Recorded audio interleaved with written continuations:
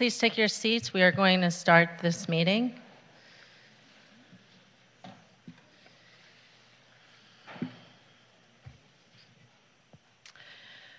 Welcome to the City Council meeting for today. I'm going to read the land acknowledgement. The West Hollywood City Council acknowledges that the land on which we gather and that is currently known as the City of West Hollywood is the occupied, unceded, seized territory of the Gabrielino Tongva and Gabrielino Kizh peoples.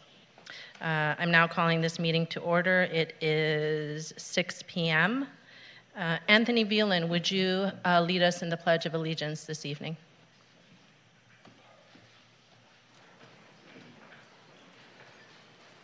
Will you all please stand and join me? Face the flag and your hand over your heart. I pledge allegiance to the flag of the United States of America and to the republic for which it stands, one nation under God, indivisible, with liberty and justice for all. Thank you. Madam City Clerk, may we have a roll call, please? Yes, thank you, Mayor. Councilmember Byers. Present. Councilmember Heilman. Here. Councilmember Meister. Here. Mayor Pro Tem Erickson. Here. Mayor Schein. Present. We have a quorum. Madam City Clerk, are there any changes from staff to the agenda? No, Mayor, there are no changes from staff this evening.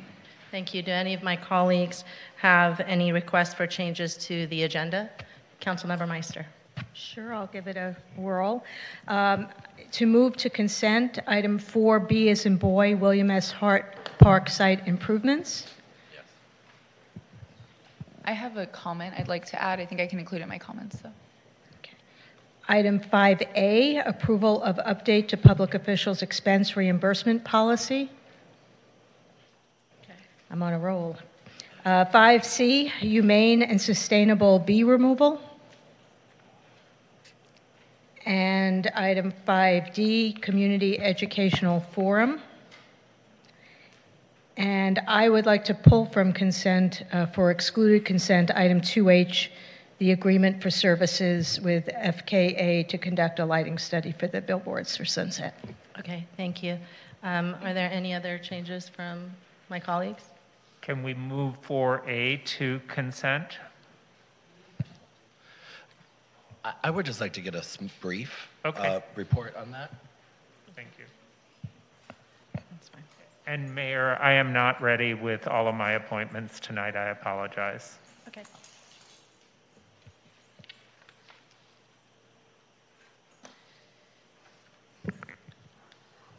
Are there any other changes this evening?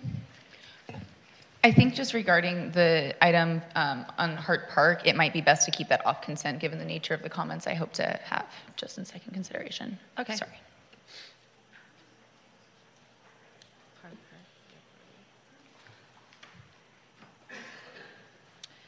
So that is 5A, 5C, and 5D move to consent.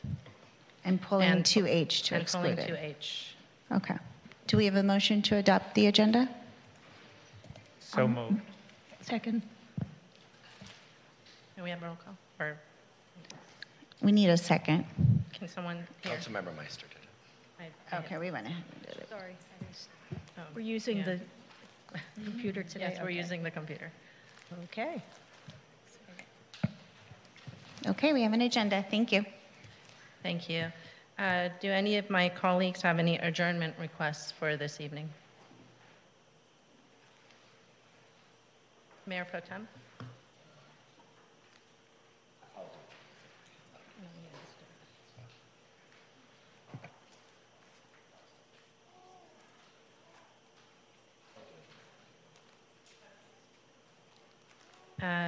Thank you.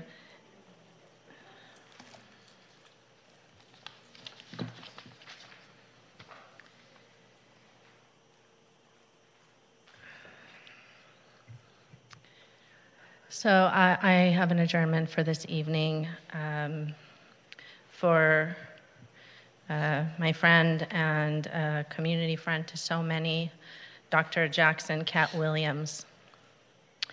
We'd like to adjourn tonight's meeting in memory of Dr. Jackson Cat Williams, as well as present a key to the city to honor the legacy that Dr. Williams leaves behind. Dr. Jackson Cat Williams was a veterinary cardiologist in Los Angeles.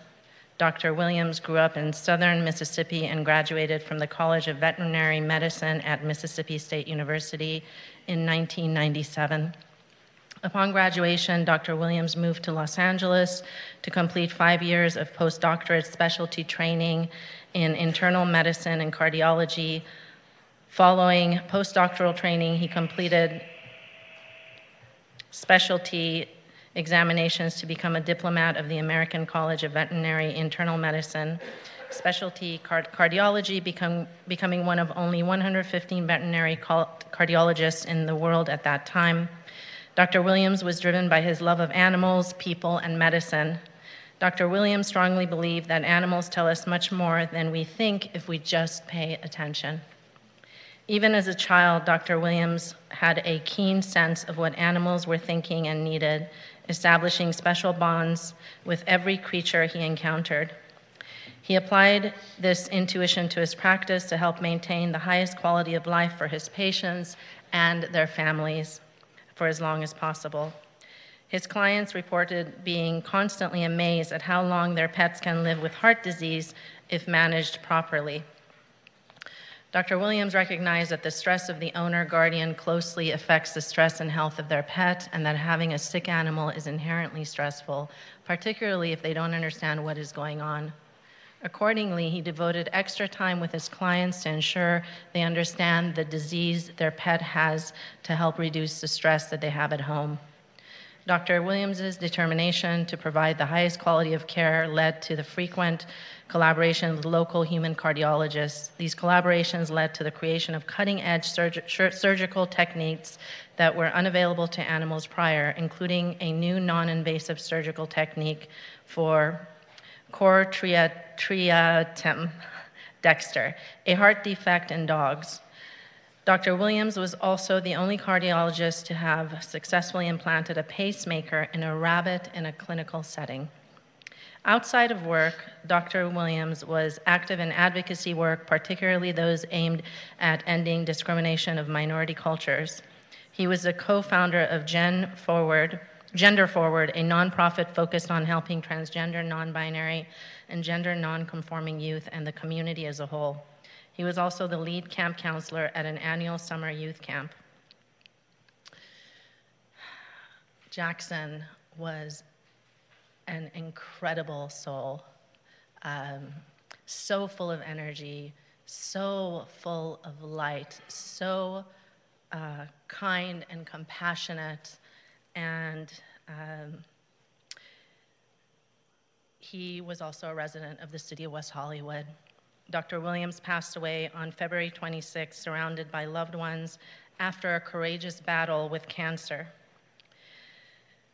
Dr. Williams leaves behind supportive family members and a huge community of friends and chosen family, including his father, Jack Williams, his mother, Martha Willis, and his sister, Cecilia.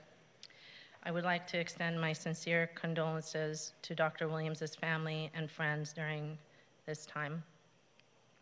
Dr. Jackson Cat Williams will truly be missed. He leaves behind a legacy that has touched so many lives in the veterinary community, the LGBTQ community, the West Hollywood community, and those who courageously are battling an illness.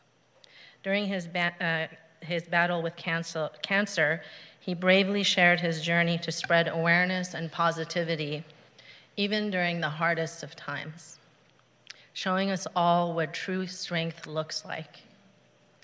At this time, I would like to invite Chaz Bono, the best friend of Dr. Jackson Cat Williams, to the podium to accept the key to the city on behalf of Dr. Williams' behalf.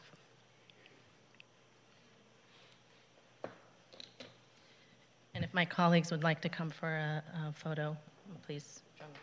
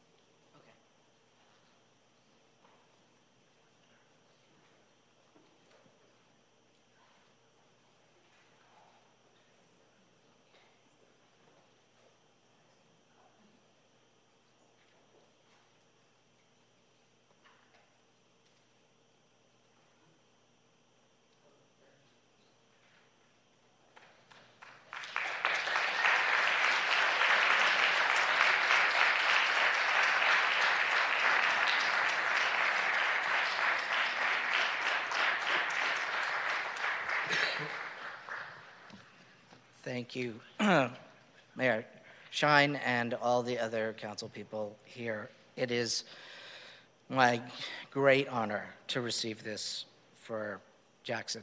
As you said, he was a truly amazing human being and an amazing friend to everyone.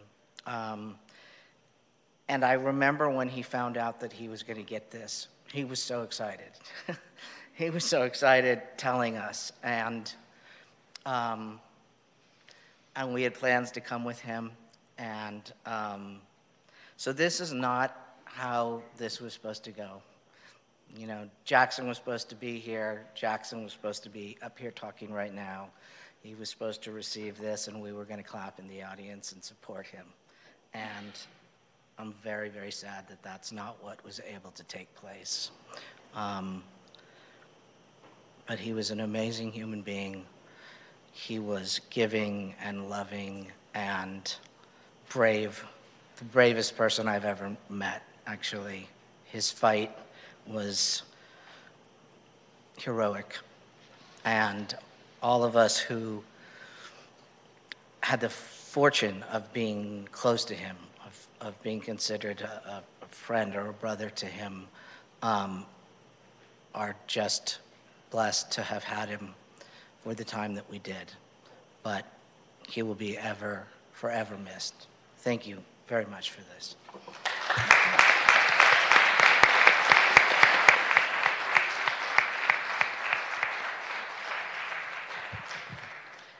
Mayor Pro Tem, did you find your adjournment? Yes, thank you so much, Mayor. I would like to adjourn this meeting in memory of the aunt to Margarita Kostanovich, a city employee, in recognition of her aunt Zinadia Manzin, who passed away several weeks ago. Thank you.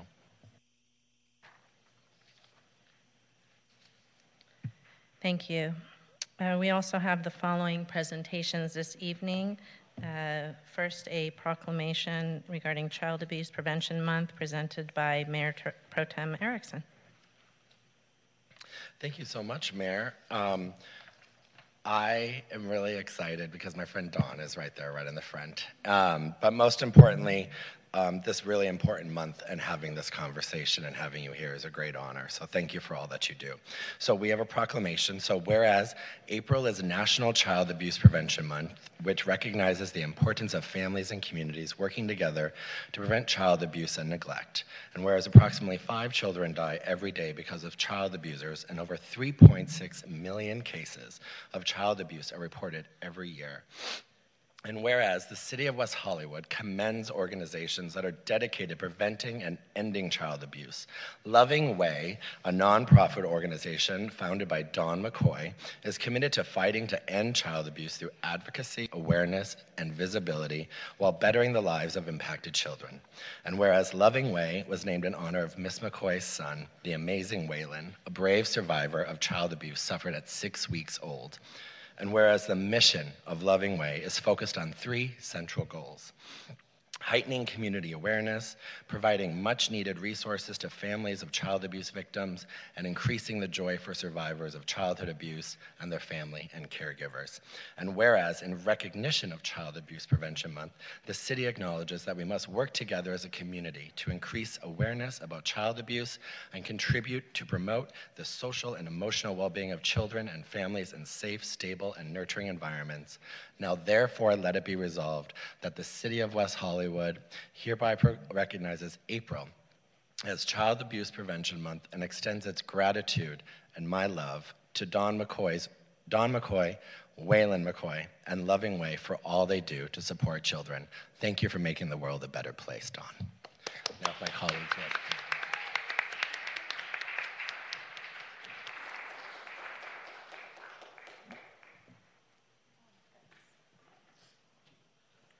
Oh, I come up there. Okay. Thank you.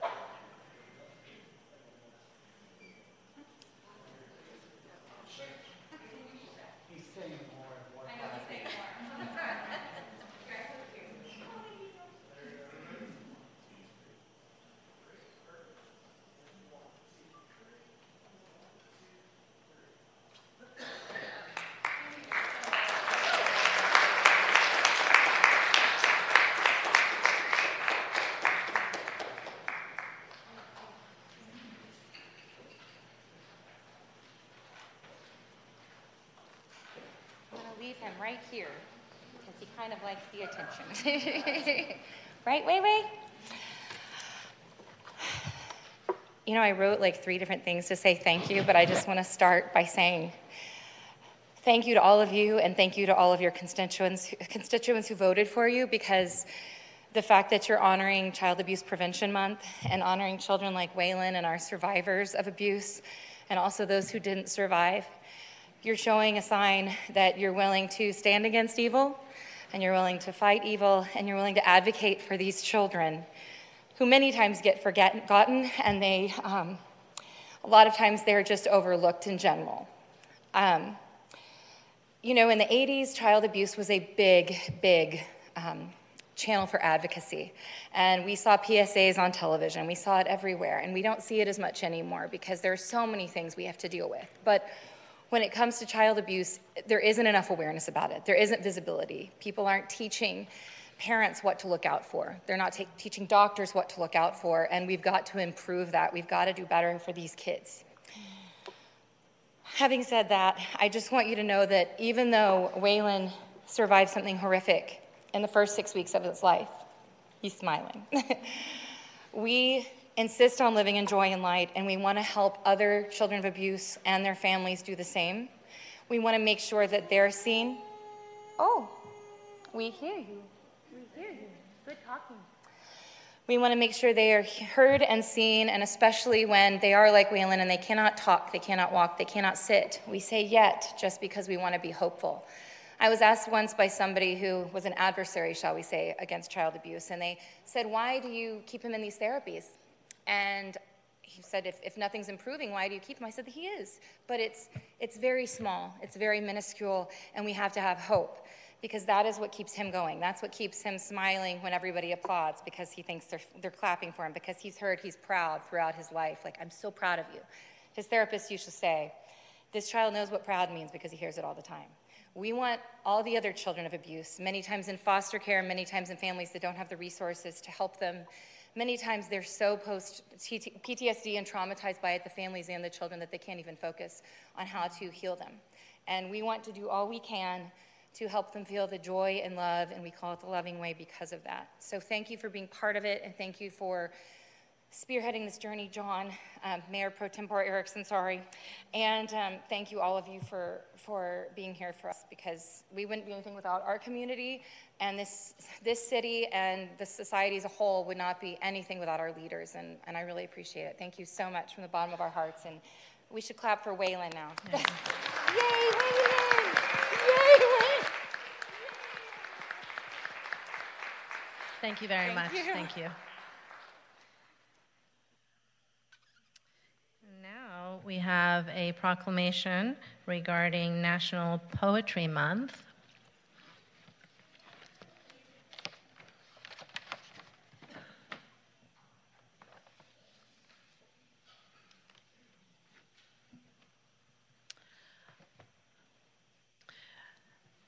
Whereas National Poetry Month is a month-long celebration of poetry and its vital place in our culture, held every April since it was inaugurated by the Academy of American Poets in 1996, and National Poetry Month reminds us and the public that poets have an integral role to play in our culture and that poetry matters.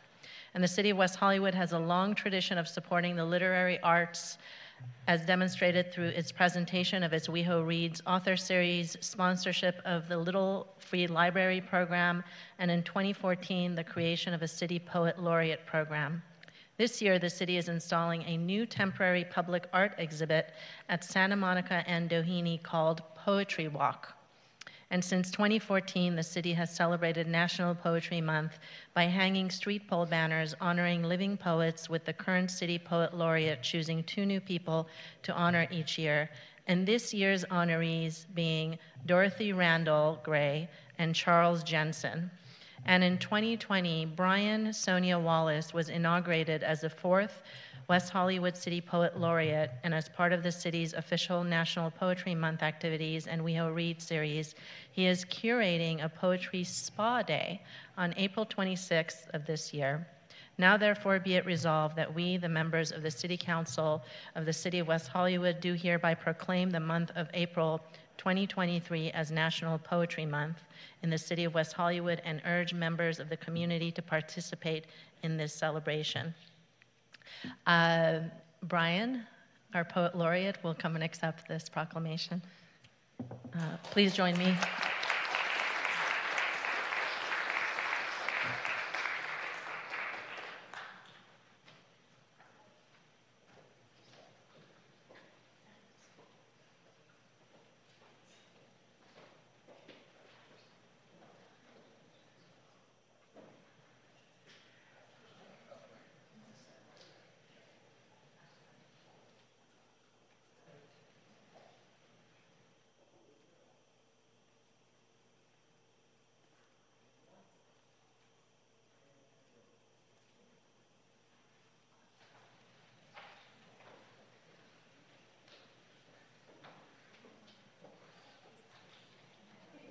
Goodness.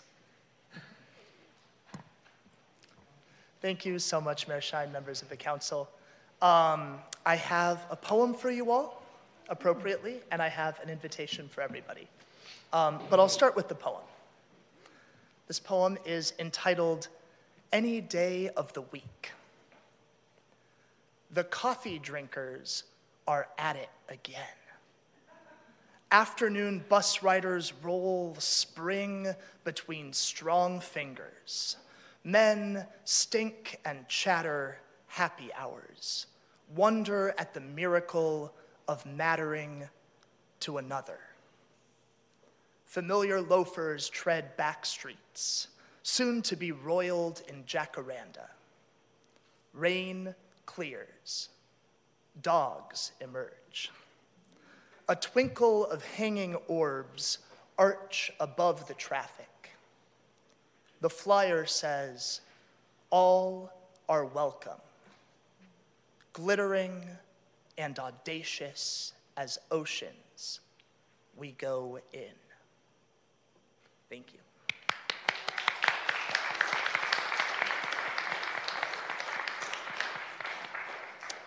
And I just want to share on a personal note, this is the 10th year of the Poet Laureate program, my third and final time appearing before this council before I pass the sash on to the next laureate. And it's been a pleasure to serve and to get to write poems with Pride Poets in June for coming up on over 2,000 members of the community, to get to serve over 500 members of the community through our programs, training them as poets, working with them to promote their voices and share their work. And I think it's crass to make an economic case for poetry, but I want to do it because the city investment in the laureate program is $3,000 a year, going up to $5,000. And we've seen a return on that investment 10 times over. And that's from the Academy of American Poets, putting us on a stage nationally with other cities and states around the country. That's been through my partners at Mickey's West Hollywood, who've been hosting an open mic night weekly, now monthly, on the first Wednesday of each month, and our upcoming relationship with the Artistry. So just really our communities, our businesses in this community, really embracing this work and helping lift it up, bringing people into the city. And I hope you will all join us on April 26th for our Poetry Spa Day at the WeHo Rec Center. It's free to join. I'll personally be putting cucumbers over people's eyes as they lay on deck chairs and whispering poetry in their ears. So hope to see you all for that. Thank you, Brian, and thank you so much for your years of service.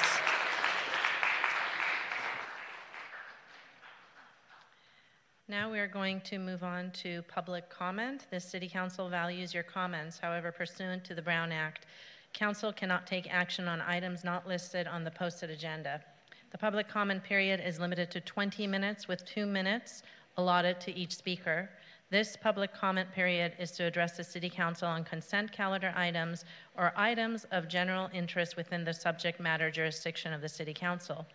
Another period is also reserved for general comment later in the meeting for those that could not be heard at this time.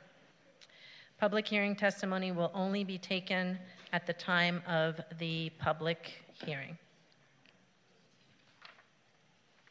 If you signed up to speak on both consent calendar items and general public comment, as well as an item that was moved to the consent calendar, You may take this public comment period to speak on the consent calendar items. You may also sign up to speak during the second public comment period for your general public comment. Madam City Clerk, will you please call our first speaker? Yes, Mayor, we'll take speakers in chambers first this evening, and our first speaker in chambers is Brandon Blau, followed by David Nash.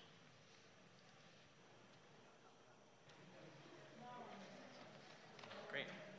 Okay, here, let me make my notes really quick. Okay.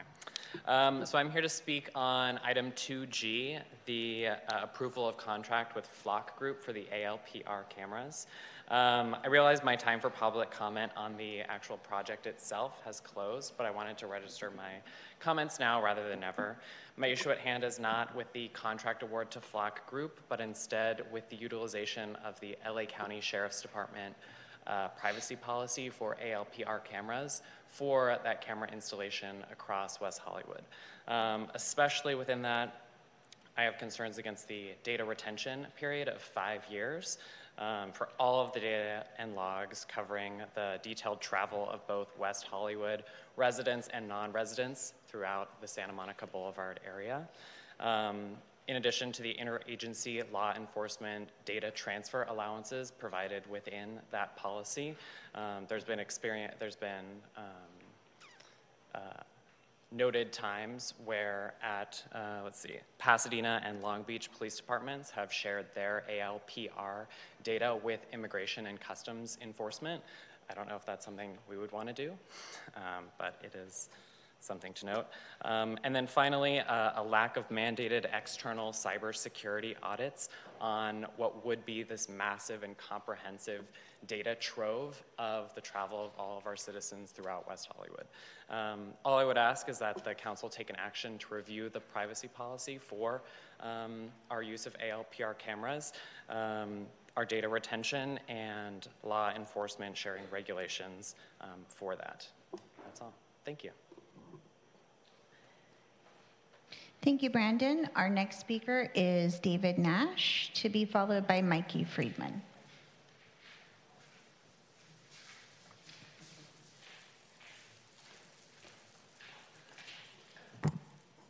Good evening, Mayor Shine, council members. I'm here to speak on behalf of the drag queen community, the greater LGBTQ community, on behalf of people that live with disabilities, and on behalf of seniors. I'm going to tie them all together in a little ball, but I'm also here to help promote a delightful little film which is having its West Hollywood debut at Plummer Park Fiesta Hall on Saturday, April 15th at 7 p.m. The name of this award-winning film is Boys Don't Wear Dresses. I'm just saying, some grown men wear dresses, some senior citizens wear dresses. I've seen this little film, and it really is delightful. It makes sense to me that they came for the support of the Disability Advisory Board, the Gay and Lesbian Advisory Board, the Senior Advisory Board, and I'll tell you how I lump us all together. Sometimes people are not nice to all those groups. Believe me, if you throw them all together, you've got me in some form or another. And I want to share a few little incidents that have happened to me in West Hollywood, because for the most part, I feel like I'm speaking to the choir here, but I know that there's more we can do, as when California, San Francisco, West Hollywood speak up, often positive changes happen across the country. But things have happened to me here in West Hollywood. I've been rolling down the wheelchair with a broken leg, recovering, and someone approached me and said, "Get up out of that effing chair and walk like a man, you big sissy." Someone else drove by and said, "Move to Miami." So it is important that we be kind and thoughtful of all those communities. I hope to see you on April 15th at the screening of Boys Don't Wear Dresses. Thank you. Thank you, David. Mikey Friedman, to be followed by Nick Roybal.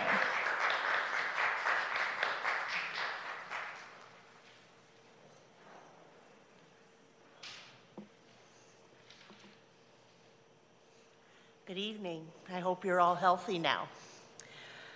When we were little kids, we sat down at the kitchen table and to eat. And if our mom put something in front of us, she would say, try it. If you don't like it, I won't force you to eat it, but you have to try it. Well, you have put rental scooters on our table. And we've tried them. And many of us don't like them. So they should not be forced down our throats by you, our moms. As I'm sure you're probably aware by now, scooters have been banned by popular vote in Paris. I saw some photographs of the blight they create. Just like in West Hollywood, people dump them, and they also ride them on the sidewalk, making it difficult for almost everybody. So hopefully they're going to be gone there now, just in case you want to take a vacation. Look, this has been an interesting experiment, which started 2 years ago, and now 2 years later, whenever we walk or drive down the street, we have to avoid them everywhere.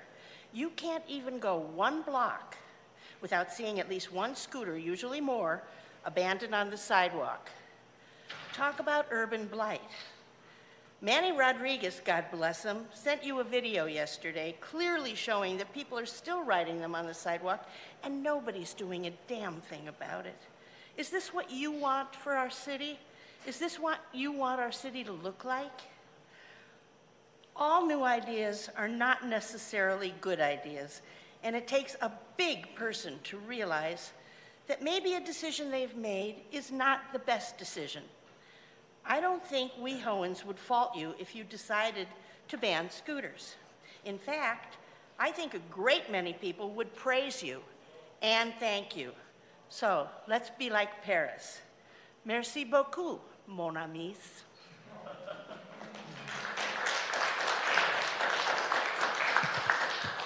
Thank you, Mikey. Our next speaker is Nick Roybal, to be followed by Anthony Volin.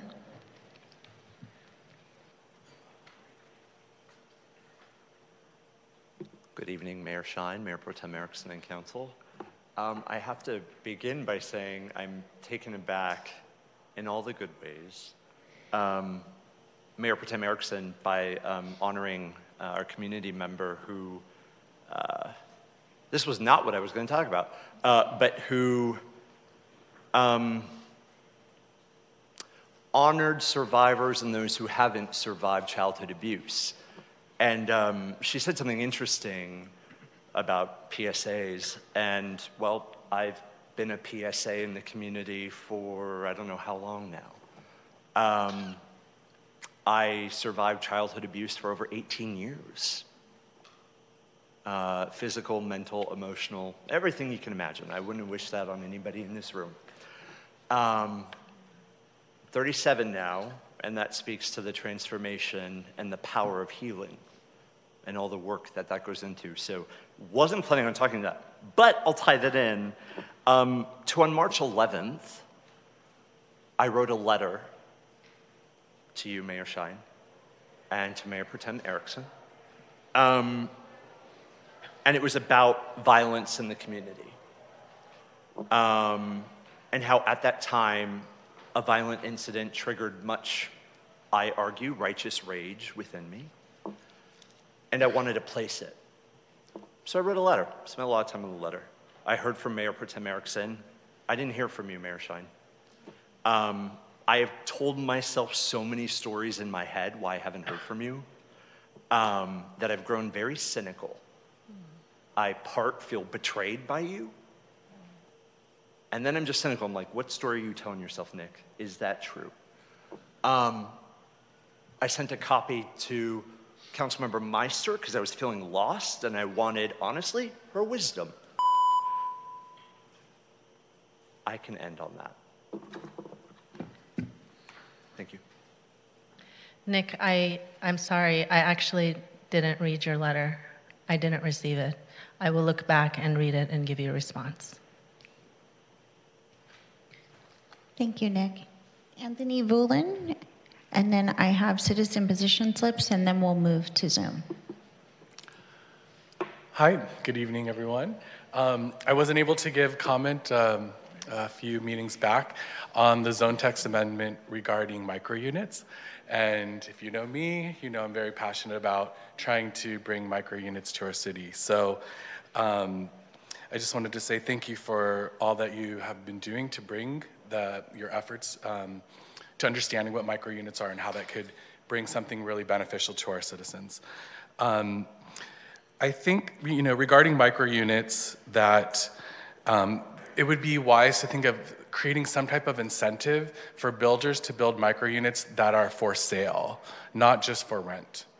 Wise, if you follow real estate, you understand that neighborhoods have average price per square foot when things are for sale. So obviously, the lower the square footage, microunits, the more affordable it'll be. This could be a way to bring more affordable housing to some of our residents. 80% of our residents are renters, and I don't think that's something to be proud of. I think it's something we need to work to switch those numbers and to give our residents, 80% of our residents, an opportunity to build their own wealth. Because when you say 80% are renters, that's 80% of our residents are building wealth for their housing provider, not for themselves. So I'm very passionate about helping people create wealth and have stability through housing that's affordable. So microunits, I think, are one of the ways that are going to be a really, really great thing to look into and to keep working on. But don't forget, whatever you can do to incentivize microunits for sale, not just for rent. And then lastly, I've enjoyed being chair of the Business License Commission, and I hope to continue to serve with the city in whatever way that looks like. So thank you very much. Thank you, Anthony. We have 2 citizen position slips from Victor Omolchenko on item 2, S as in Sam and T as in Tom, in support of both of those items. And now we will move to Zoom, and we have 1 speaker in Zoom.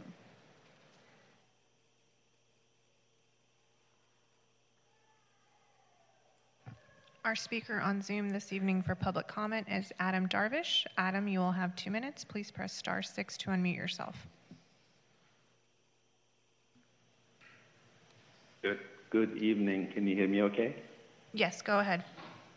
Oh, great. Good evening, Mayor Shine and Mayor Pro Tem Erickson, council and staff. I'm Adam Darvish speaking on behalf of my residents, speaking on behalf of residents that need your follow-up. I imagine that one day I will be pleased with seeing actions taken and more agenda items on safety and quality of life for residents. There are many issues that were brought forward last year, the year before, and this year. I know that my neighbors up the street from me had spoken at the last council meeting regarding Airbnb and their frustration with code enforcements and things are not happening fast enough, so they have taken hours and hours and hours and finally came to council to speak about that. I feel that the agenda should address those things and have a place for residents to feel better about follow-ups. Having to sell cannabis, myself and many people in the city, they'll leave their windows open and people next door to them smoking their patios, even in the multi-unit apartments or condos. I know that smoking has been banned, but I guess cannabis is a nature thing, but I don't myself like to smell cannabis, so I keep my windows closed. And I know many people do that, but some people have no choice. They live above the unit that's a smoker or around the unit. Our streets are dirty, sidewalks are dirty. We're depending on rain to come in and clean our streets, so hopefully that will be looked at. And I know sidewalks are not a responsibility of the city, I was told 2 years ago, but we should have, as a city so progressive, have a mechanism to at least clean our streets, twice a year and partner with residents to keep the streets clean. Again, there's several other safety concerns that have been brought forward, on street safety and others, with Athens leaving the containers, empty containers on the sidewalks, blocking access to many other things that we feel that really should have a place on the agenda to address. And thank you, Adam. Thank you so much. Mayor, we do have another speaker for this public comment period.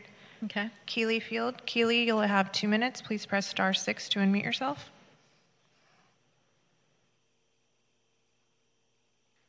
Good evening, Mayor Shine, Mayor Pro Tem Erickson, and esteemed council members that I really admire a lot.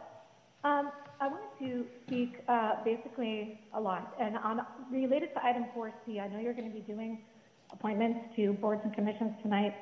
I want to put on the record that my name has been used many times by different people in the city and coming forward and saying rape survivor Keely Field is being retaliated against. Here's the thing. It's hard enough to come out and talk publicly about a rape and about an assault that literally I have been suicidal on many, many times. Okay? I want everyone to know on public record, right? City of public record, no one is preventing me from trying to get another board and commission. I've applied for an at-large seat on Women's Advisory Board. I reached out to council members. If I don't get that, that's fine. Because let me tell you, my mission is to prevent the drugging and the sexual assaults that keep occurring in the city. I know that an article that was written by Renee Salatil, who I happen to love, who's been a longtime resident of this city, there's been a lot of anger that's come forward because of one of the websites that was posted on. Well, let me tell you, I'm going to focus on the fact that women and men as far away as New York City have found that article, have found me on social media, and literally told me about what's happened to their daughters and their sons. And one in particular is of recent at Belmont in West Hollywood. I am literally getting pictures of police reports from people saying, what can I do next? We didn't go get a rape kit. We didn't go get a urine test. With the GHB still in my daughter's hair? This is the power of getting the message out about these test my drink cards. Assaults and druggings are happening in the city every day. And my goal is to prevent them. Whether I'm on a board or commission, it really won't stop me. Full disclosure, when I brought it forward Women's Advisory Board 2 years ago, they all voted no. They were worried about the cost and how do we implement the cards. So I went to Peppy Shine, and I know John Erickson co-sponsored it. And I'm very proud that West Hollywood is the first city that has an admission in clubs. It's only the beginning. These assaults and drugging are still happening. SARS needs to also be something people know that they can literally call and get a ride to the Santa Monica Rape Treatment Center. Thank you, Keely. This is happening every day. Thank you very much. Thank you. Mayor, we have one last number in Zoom that has their hand up ending in 5307. You could press star 6 to unmute yourself. You'll have 2 minutes. Hi, good evening, Mayor Shine, council members, and fellow council members. This is Lynn Russell speaking, and I'd like to speak on item 2P, the award of agreement for design services for Laurel House Artisan Residence Renovation Project. Although Page & Turnbull is an excellent firm capable of providing proper historic renovation for the Wiseman House and outbuildings, I urge the city to keep an open mind about the future use and parameters of the property. Rightfully, the future of the Linnick Weissman House, aka Laurel House, should be considered under the purview of the Historic Preservation Commission, which oversight of a suitably informed staff member rather than the Arts and Cultural Affairs Department, who have an entirely different agenda, not particularly in tune with historic preservation. With the current Art and Cultural Affairs Commission, the director guiding the program, the city is unnecessarily limiting the program from reaching its full potential in scope and service to the community. By failing to fully investigate the ongoing programs of other established historic properties in residential neighborhoods with similar logistical challenges, is it shortchanging the community of West Hollywood, to whom the property was gifted. Special reconsideration of the Artisan Residence Program is needed, which is currently described would necessarily limit the premises in activity and restoration, configuration of the house, particularly the second floor, which was a later conversion by the owner, thus altering the original floor plan and design. This is not Yaddo in Saratoga Springs, world-renowned for artisan residence, but it could be a microcosm of Robinson Gardens in Beverly Hills, a similar landmark. The era of West Hollywood should be observed in situ, allowing visitors and scholars an accurate picture of history and the social events of the day. There is time during the restoration work to work out all the details. Thank you, Lynn. Your time is up. Thank you. The right thing to do so. Thank you so much. Thank you. That's our final speaker for public comment. Thank you.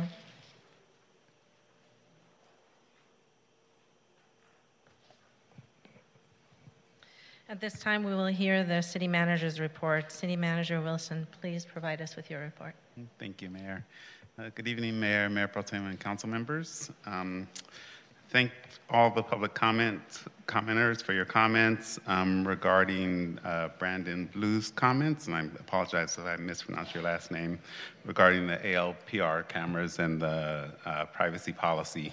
We have posted the LA County's privacy policy with the staff report, and we will be talking with the LA County Sheriff's Department about their policy and continue those conversations. And then regarding Adam Darvish's comments, someone will follow up with him regarding his comments related to cannabis and the street sweeping. I just have a few other comments or announcements.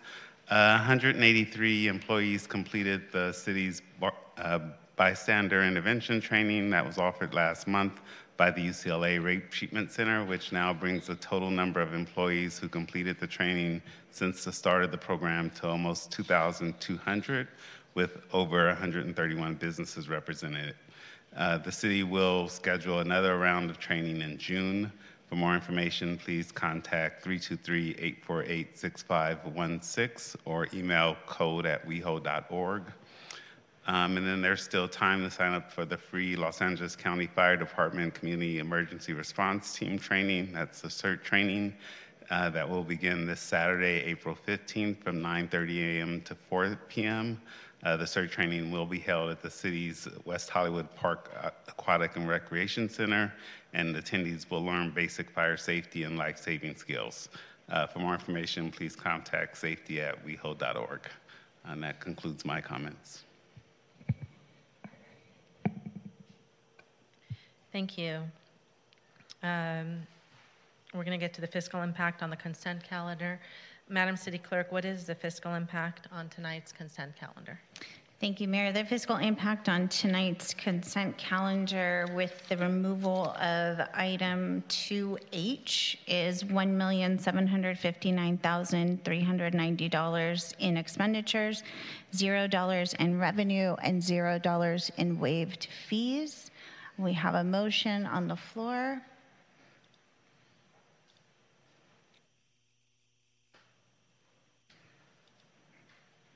And the consent calendar passes. Thank you.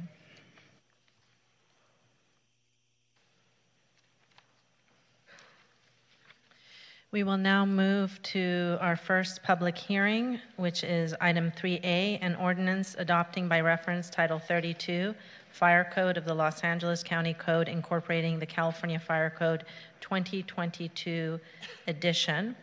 The public hearing is now open. Madam City Clerk, how was this hearing noticed? As required by law, Mayor. Thank you. Will the staff representative please introduce yourself and present the staff report? Sure. Good evening, Mayor Shine and council members. My name is Ben Galan. I am the Building and Safety Manager. The item before you is a request to open a public hearing for the adoption of the 2023 LA County Fire Amendments to the 2022 California Fire Code. Every 3 years, the state adopts new building codes. Because our city is serviced by the County of Los Angeles, West Hollywood also adopts their building and fire code amendments. These amendments help provide consistency in code language and interpretation throughout the county. Traditionally, the Board of Supervisors adopts all its amendments together. On November 15th, 2022, the board formally adopted its amendments with the exception of the fire code amendments.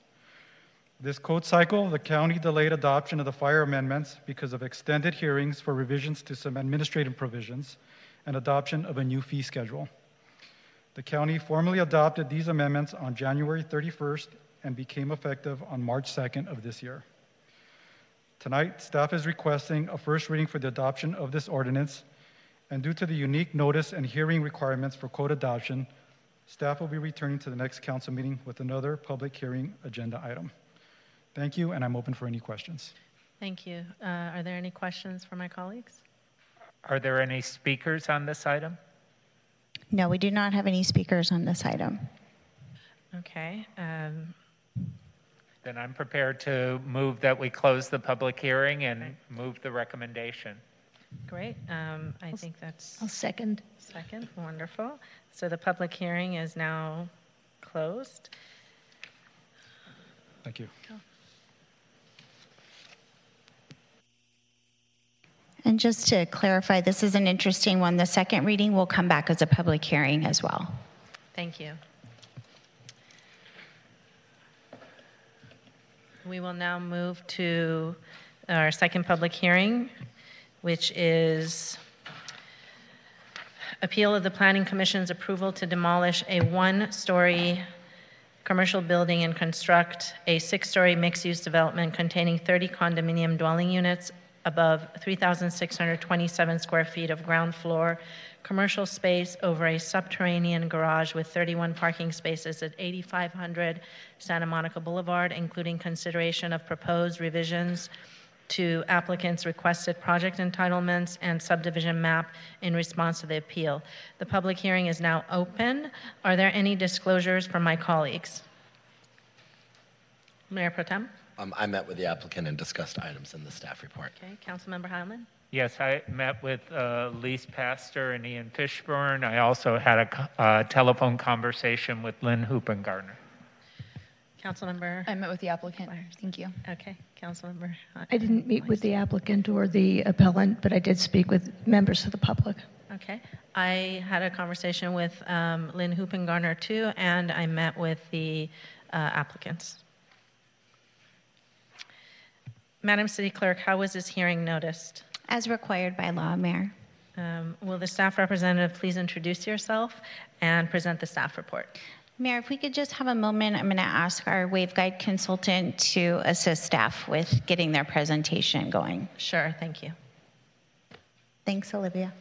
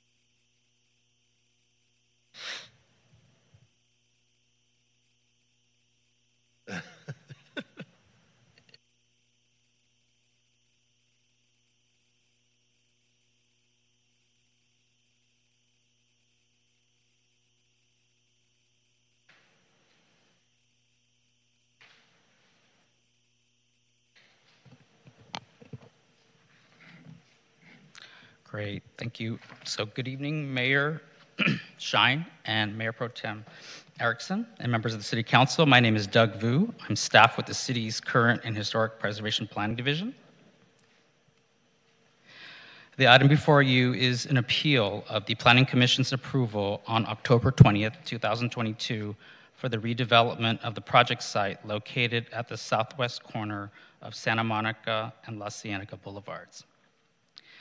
This approval included demolition of the existing one-story commercial building and its billboard and construction of a six-story mixed-use building containing 30 dwelling units above approximately 3,600 square feet of ground floor commercial space over a two-level subterranean garage with 31 parking spaces. The approval also included a vesting tract map to combine the main parcel at 8500 Santa Monica Boulevard with two adjacent 10-foot wide parcels into one property, and the subdivision of the 30 dwelling units into a condominium. The approved project included 5 units of on-site affordable housing and utilized a density bonus, concessions, and waivers pursuant to the municipal code and the state density bonus law. On October 31st, 2022, an appeal was filed with the city clerk by West Hollywood resident Alan William, which asserted the Planning Commission's approval of the project was based on technical errors, errors of fact, and inaccurate or unsupported findings. A detailed discussion of each assertion is included in the staff report, but they all pertain to 4 primary issues. Number 1, the city violated procedural rules and due process rights related to noticing, public comment, and the provision of a staff memorandum regarding the project. Number 2, it is illegal for the city to combine 2 lots that do not share a common border with the 3rd lot to create the project site. Number 3, the density bonus and other incentives requested under the state density bonus law are unprecedented. And finally, the city approved an application that was incomplete and did not comply with the applicable development standards. So as I mentioned, the staff report responds to each allegation in detail, but in summary, I would just like to say that the record demonstrates that the city complied with all applicable notice requirements through mailed notices to owners and applicants, posting the site, and published ads in newspapers. Furthermore, for purposes of this city council appeal, the municipal code requires the city to complete all the same noticing as when this project was heard by the Planning Commission. Therefore, any perceived deficiencies regarding process are thus corrected at the time the city council considers the project de novo, when a new hearing is conducted at which the city council may affirm or reverse the decision by the Planning Commission and considers these arguments raised on appeal.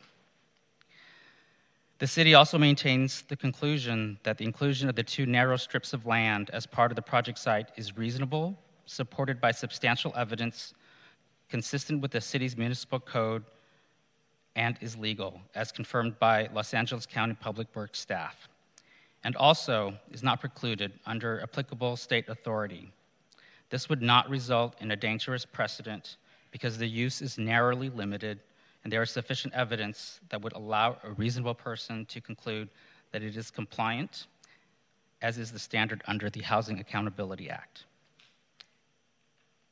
The city is required to issue a requested waiver under state density bonus law, provided the requested waiver is necessary to ensure the physical construction of the project. The city is also limited in its ability to deny a waiver or a concession, and the burden of proof lies with the city for any denial of such request. The state law's definition of a development standard includes, but is not limited to, a height limitation, a setback requirement, a floor area ratio, an on-site open space requirement, or a parking ratio that applies to a residential development pursuant to any ordinance, general plan element, specific plan, charter, or other local condition, law, policy, resolution, or regulation. Therefore, it remains staff's assessment that state law was being upheld with the concessions and waivers that were previously granted by the Planning Commission, which is further supported by recent case law, guidance from the Department of Housing and Community Development, and statutory authority that state law be interpreted in a manner that affords the fullest possible weight to the interests of and the approval and a provision of housing. Lastly, the Commission approved an application that was complete and it complied with the applicable development standards as described in its October 20th, 2022 staff report.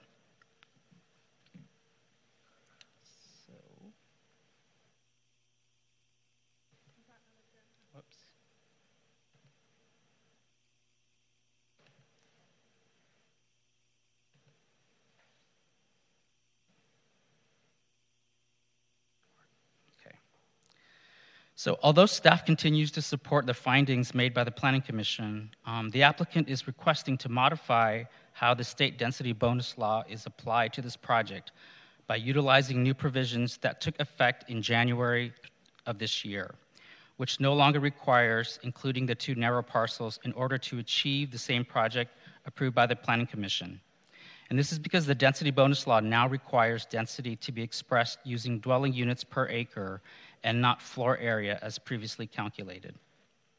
So by developing a base project to determine the number of bonus units, the additional height and floor area necessary to provide them is now requested through a different combination of concessions and waivers.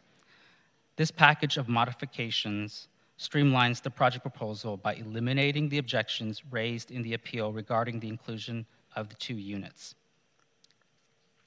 So on your screen, I know it's probably difficult to read, but staff also issued a supplemental memo that should be included in council's packet, and as well as made available to the public in hard copy form. So basically, this table just provides a comparison of the development standards under what the Planning Commission had approved compared to what is being proposed this evening as part of the modified project. Members of the audience may not be able to decipher this, but in essence, you know, the majority of the project remains the same. Physically, the height and massing of the building, its design, its architecture, and its land uses remain unchanged. The differences between what was approved by the Planning Commission and what is being proposed here this evening primarily pertain to the combination of concessions and waivers that are being proposed under the state density bonus law as well as the city's municipal code.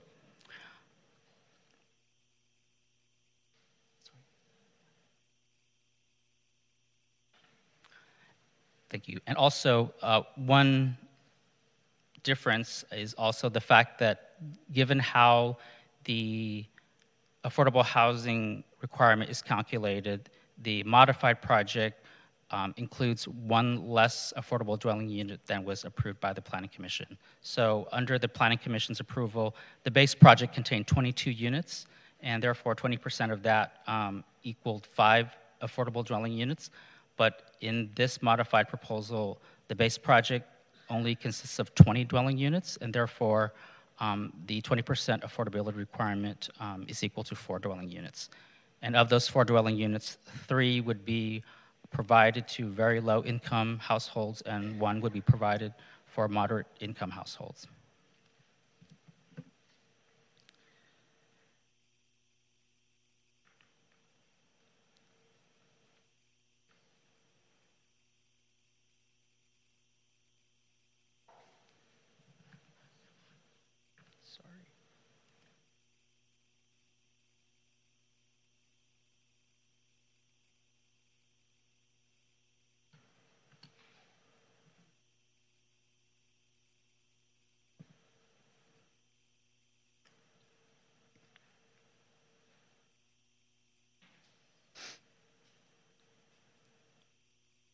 So based upon the materials provided in the appeal, staff does not find that evidence has been presented of any technical errors, errors of fact, or I'm sorry. Let me back up a little bit. So under Zoning Ordinance Chapter 19.76 that establishes the procedures for appeals, if new or different evidence is presented in the appeal, the City Council is not required to refer the matter back to the Planning Commission for further consideration and can act on the modified entitlement request. The proposed modifications do not constitute a new project because the building's design, height, envelope, and land uses, as I previously described, remain unchanged. Under the Housing Accountability Act, a housing development project that is revised such that the number of residential units or square footage of construction changes by 20% or more, exclusive of any increase resulting from the receipt of a density bonus, incentive, concession, waiver, or similar provision, including any other locally authorized program that offers additional density or other development bonuses when affordable housing is provided, would be considered a new project. Therefore, it's staff's assessment that the proposed modifications do not constitute a new project. So based upon the materials provided in the appeal, staff does not find that evidence has been presented of any technical errors, errors of fact, or inadequate or unsupported findings that would justify overturning the Planning Commission's approval. Furthermore, the applicant has elected to modify the project by utilizing new provisions under the state density bonus law that would remove the two narrow parcels from the project site and not require any physical changes to the building approved by the Planning Commission. The existing project site is underutilized and represents an opportunity for redevelopment that would support more of the city's adopted goals and policies. The lack of housing is a critical problem in California, and the proposal is a housing development that will assist the city in meeting its housing goals by adding 30 new residential units, including 4 affordable units, to the city's housing stock, helping the city achieve its regional housing needs allocation of 3,933 units before 2029. The project is also subject to the Housing Accountability Act, and the legislature requires that the Accountability Act must be interpreted and implemented to afford the fullest possible weight to the approval of housing. Finally, the project has also been analyzed and determined that it would not have a significant effect on the environment and is categorically exempt from the provisions of the California Environmental Quality Act that exempts infill development projects that meet all the specific criteria to receive this exemption. Therefore, staff recommends that the City Council deny the appeal and approve the modified project request at 8500 Santa Monica Boulevard. This concludes staff's presentation, and I am available to answer any questions. Do my colleagues have any questions for staff? Let's begin with Councilmember Heilman. Yes, one question, Doug. Thank you for that report. One of the concerns that I have and that has been raised by the public is the reduction in the affordable units from 5 to 4. And my understanding is that that's the result of changes in state law based on how density is calculated in a mixed-use project. Can you explain a little bit of that for members of the public who might have those same concerns? Sure. So under previous state law and under current provisions in the city's municipal code, for projects that are located in a commercial zoning district, the density bonus that is awarded is expressed in floor area. And so for the previous project, the project was eligible for a 46.25% density bonus that equated to, I believe, close to 14,000 square feet. And so our ordinance requires that density bonus area has to be dedicated exclusively to the development of additional units. However, under the new provisions that went into effect on January 1st, adopted by the state legislature, the city is no longer able to do that. The law now requires that all density bonus be expressed in dwelling units. And so for jurisdictions that don't have a dwelling units per acre allocation identified either in its general plan or zoning ordinance, the provisions pretty much spell out a procedure or a process in order to determine what the base density for a project is. And a base density for a project is basically a realistic development given the floor area ratio or density that is permitted by right. That is also, consistent with all of the objective development standards. And so for this particular project, the applicant developed a base density that is included as attachment L to your staff report. And in that base density study, the number of dwelling units for that project is 20 units. And therefore, given that the project is going to provide 3 very low income units and 1 moderate income units, the 15% of very low income units enables the project to be eligible for a 50% density bonus. And in this case, since it has to be as expressed as dwelling units, half of 20 is 10. So that's why the project, including the density bonus, remains 30%, but the number of affordable units that is required is reduced by 1. This isn't really a question, but more of a comment, but given that this is in our commercial zone and we don't really do dwelling units in the commercial zone, maybe that's something that we need to look at going forward. So it'll be a little bit easier for everyone to calculate the number of units that are required under our inclusionary policies. But thank you. Councilmember Meister.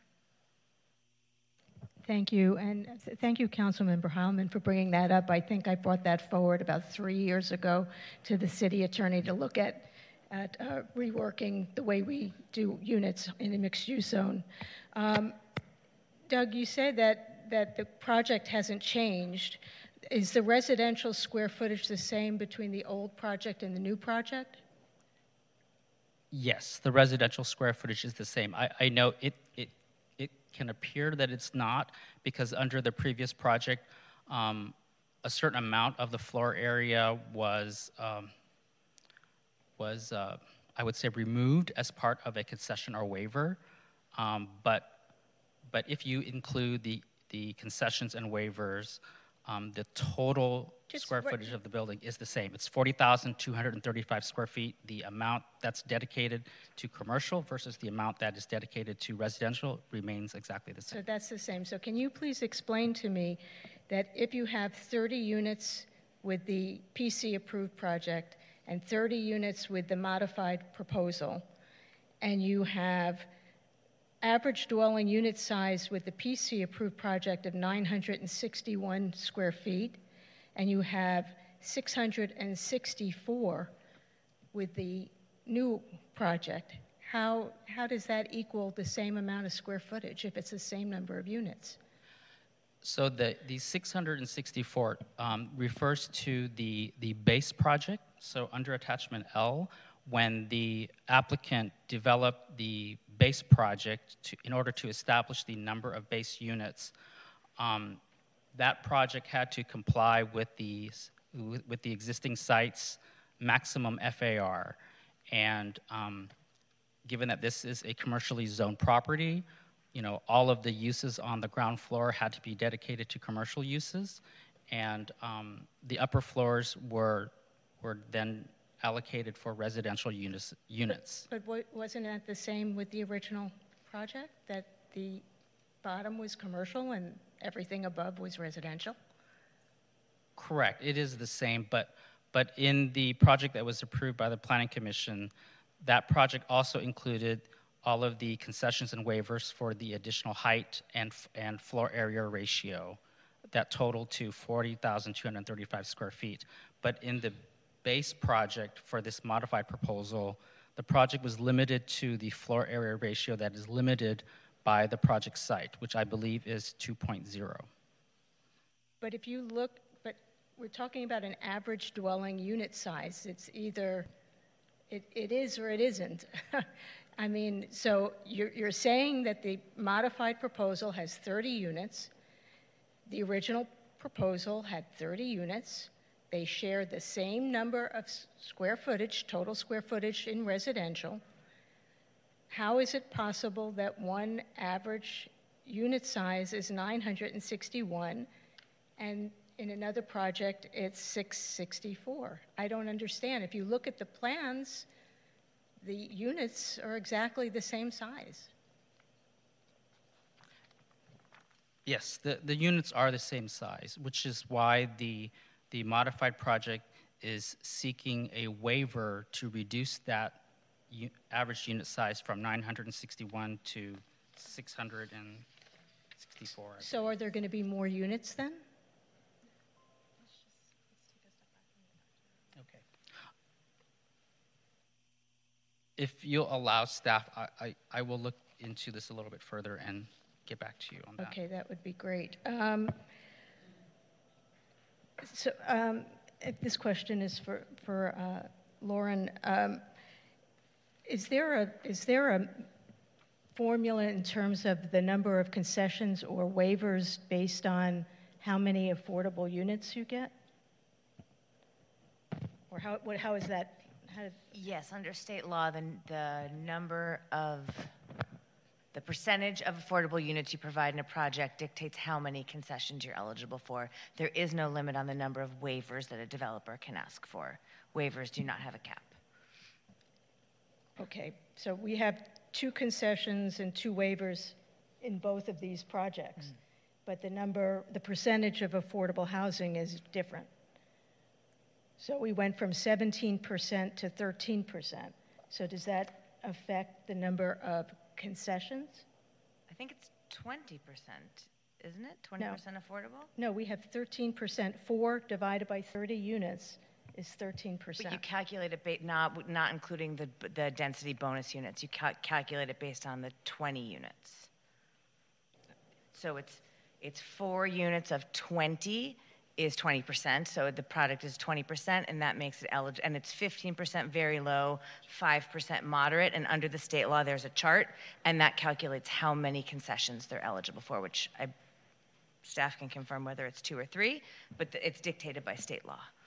Okay, and can you explain what an objective local development standard is? Can you give me an example from our zoning code? Well, an objective standard, that term is defined in state law, and it is a quantifiable, verifiable standard that no matter how many different people look at it, they'll come to to the same answer. There's no ambiguity in how it's interpreted. It is objective. Okay, so wouldn't you say that our calculation for FAR and the components that we include in that's been in our zoning code for, I don't know, all these years since state density bonus started, is objective? I would say, generally speaking, it's something that's quantifiable. However, I believe the applicant has asked for waivers and concessions in the 2 different versions for more. Yeah, they did, but, yes, but as an objective local development standard, did the system which we say has to be consistent, that the project has to be consistent with our objective local development standards. We didn't necessarily have to give up that standard, did we? Based on state law. I'm sorry, can you say that one more time? So according to state law, a project, we can't do anything that, okay, I'll just read it. The Housing Accountability Act says we cannot deny or make infeasible projects that are consistent with objective local development standards.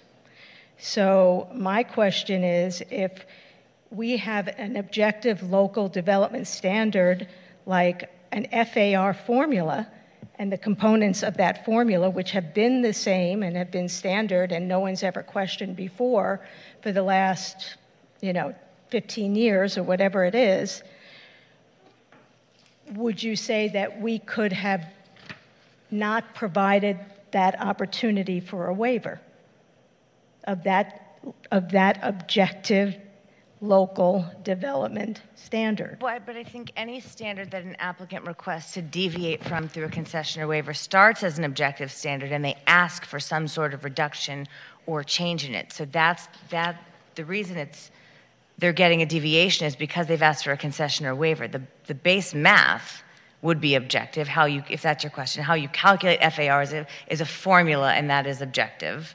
Right. I mean, to me, a formula for a calculation is probably the most objective that you can get.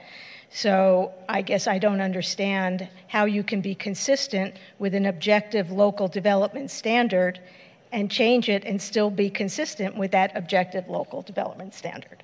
That's my question. Right, but I think asking for a deviation or something different from a standard is what's allowed for in the state law for concessions or waivers. The point is to take your standard and get something different, some sort of deviation, in exchange for providing the affordable housing. Okay. All right. Doug, one more question for now. One of the issues was the fact that apparently the landscape plans were not prepared by a licensed landscape architect as part of the initial project submittal. Is that right? That is correct. So the city's development permit application requires submission of landscape plans prepared by a licensed landscape architect. If they didn't submit that, then why was their project application deemed complete? So that statement that is in the city's development permit application is not comprehensive, because if you look at the city's municipal code, it states that a landscape plan that is prepared by a licensed architect shall be submitted at the time the project goes through the building plan check phase. At the time the project is reviewed by the Planning Commission and entitled by the Commission, a landscape plan is not required to be developed by a licensed landscape architect. Except on the application. Except on the development permit application. It specifically says licensed landscaped architect. So like Councilmember Hallman, I would say that we need to be more consistent in our language. Sure. That's it for now. Thank you. Thank you, Councilmember. Councilmember Byers. Just one quick question. The density bonus waiver denial threshold is limited, and you said we do not reach that burden of denial. This is regarding the new state law implemented this January, correct? The thresholds to deny a request for a concessional waiver has been part of the state density bonus law since the beginning. This was not something that was recently adopted or added. Okay, thank you. That's all. Mayor Pro Tem. This isn't a transit-rich area, correct? That is correct. So per new state laws, because it's in a transit-rich area, the building itself could have been much bigger and denser, correct? I mean, it's in a commercial corridor at La Cienega and Santa Monica Boulevard. Per multiple new state laws, this building could have been 3 times the size. Depending upon which regulations you would apply to this project, I think potentially that could be true. But for the land use that we're going with here, do you think, and is the project amenable to the space that they actually submitted it to compared to what they could have actually submitted for in regards to the project right across the street that is going through the appeals process as well? What I'm trying to say is, could we have another Dominion, another Charlie or whatever, or the East Side Movietown Plaza complexes? It could have been as big as that, correct? I mean, based upon the physical size of the parcel, no. But I mean, it would be proportional given the square footage of the project site. I mean, this project site is only a little over 9,000 square feet, whereas the projects on the east side of town are on a much larger parcels. So, if the city denies this project and the Planning Commission, or if it goes back there and we lose in court, the applicant can come back and build as big as pretty much whatever they want, correct? In accordance with the Housing Accountability Act? Because how is this going to work? Because you have a lot in this staff report about HAA. So it takes a lot to deny a project based on the HAA, right? What happens if the city denies this project and then we are sued and we lose, which we probably would? We can't answer that. We need to focus on the project that we have here. I mean, I don't think we can speculate on what may happen. But your staff report does that. So your staff report to us essentially insinuates that you cannot deny this project based off the Housing Accountability Act. So if you make that insinuation, you have to back it up with the claims. There are certain provisions in the state law that talk about what happens in those instances, yeah. And why wasn't that in the staff report? For the public's benefit. Because I think the problem is the public is concerned about this issue, right? And I won't make those comments yet, but I think that the staff report should have had more information about the Housing Accountability Act when you're assuming a lot here on the public, and I don't think that burden was rightfully placed. Okay. The only thing I'll say is I think that the forms probably should be updated so it is clear that at the development permit stage, the licensed architect is not required per our municipal code, and then making that apparent so the public and everybody knows the correct procedure. That would be good. Thank you. I don't really have any more questions. Everybody kind of addressed everything I was going to bring up. So at this time, the appellant will now have 5 minutes to present their appeal to the City Council.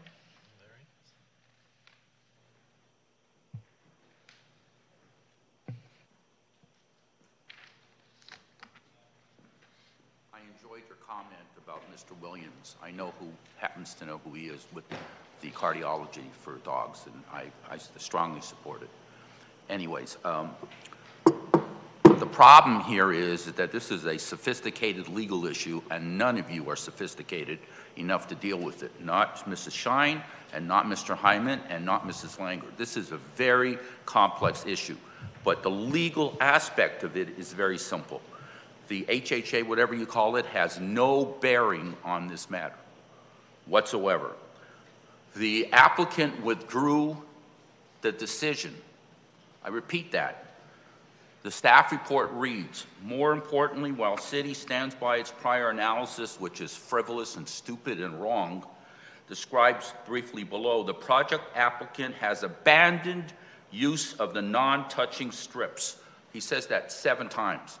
So the decision that was approved by the Planning Commission is dead. What I mean by dead, it is dead. It's a nullity, it is void.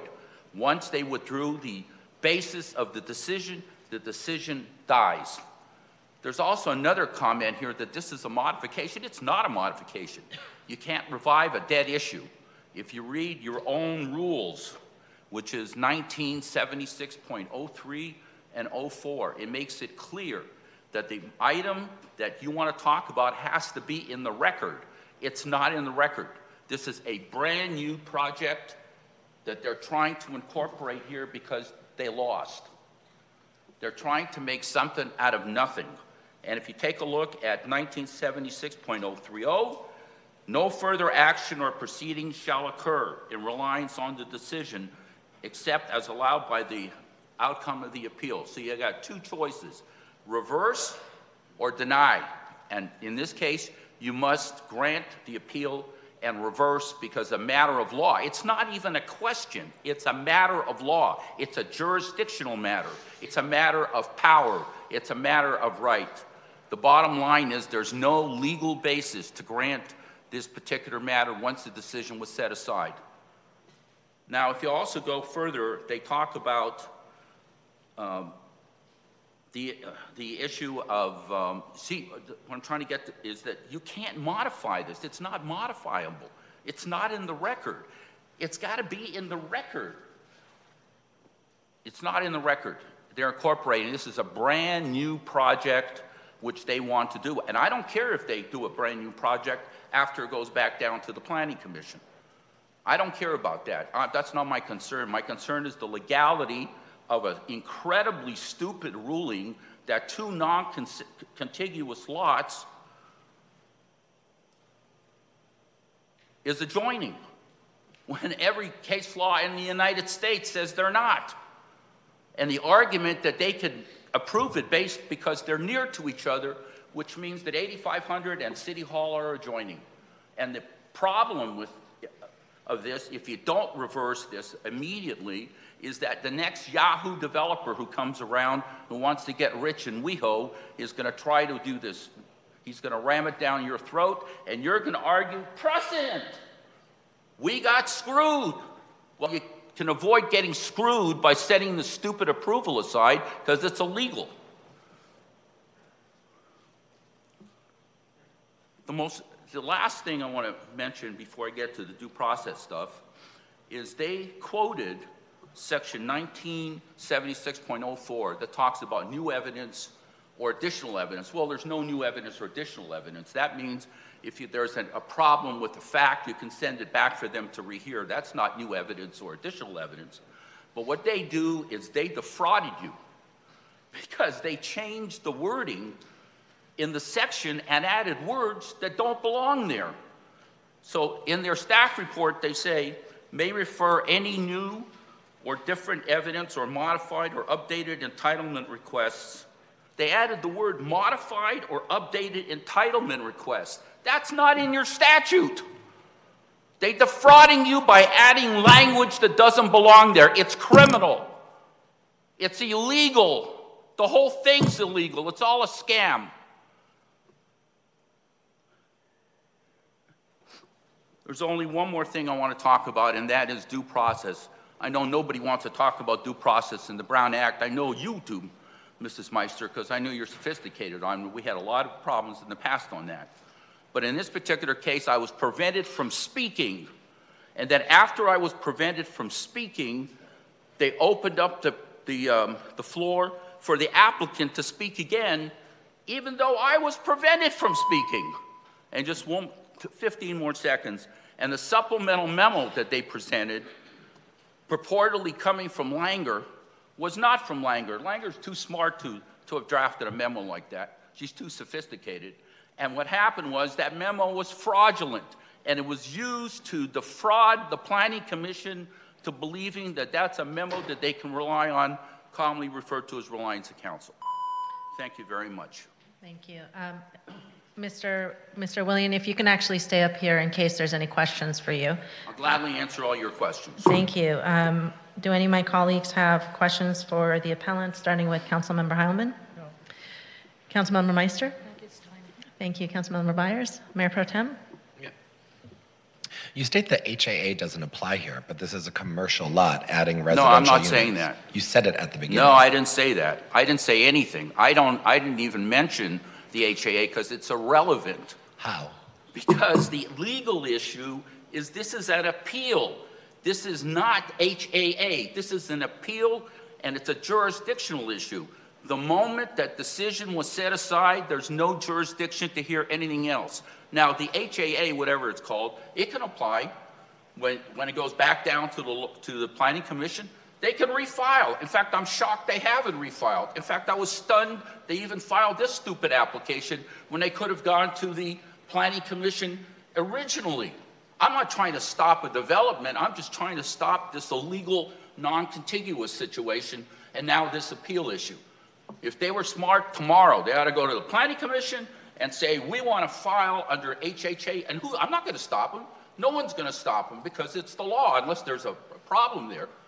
The problem here is the non-contiguous lots issue and the disastrous effect it could have on WeHill, because I know what's coming if that stands. You know, and so the bottom line is, yes, I don't care about HHA or whatever it's called. They go to the Planning Commission. It's fine with me. I want you to understand I'm not trying to stop a project here. I don't care what they build as long as it's legal. I'm trying to stop non-contiguous lots as a precedent, and when they abandoned it, they abandoned the arguments of that. Does that make sense? Mm-hmm. I'm not trying to be hard about it. I've seen precedent destroyed in the city before. And this is the worst one of all. I've never seen one this bad. Thank you. Okay? Thank you. You're welcome. And now okay, we will now have the applicant will get 5 minutes and 15 seconds, making sure it's equal to Mr. Williams' portion. Thank you. Before you start our time, can we bring up the presentation for this matter? Okay, thank you. Good evening, Mayor Pro Tem, and council members. My name is Elisa Pastor. I'm here on behalf of the applicant. I'm going to turn it over first to our architect, who's going to walk you through the project quickly.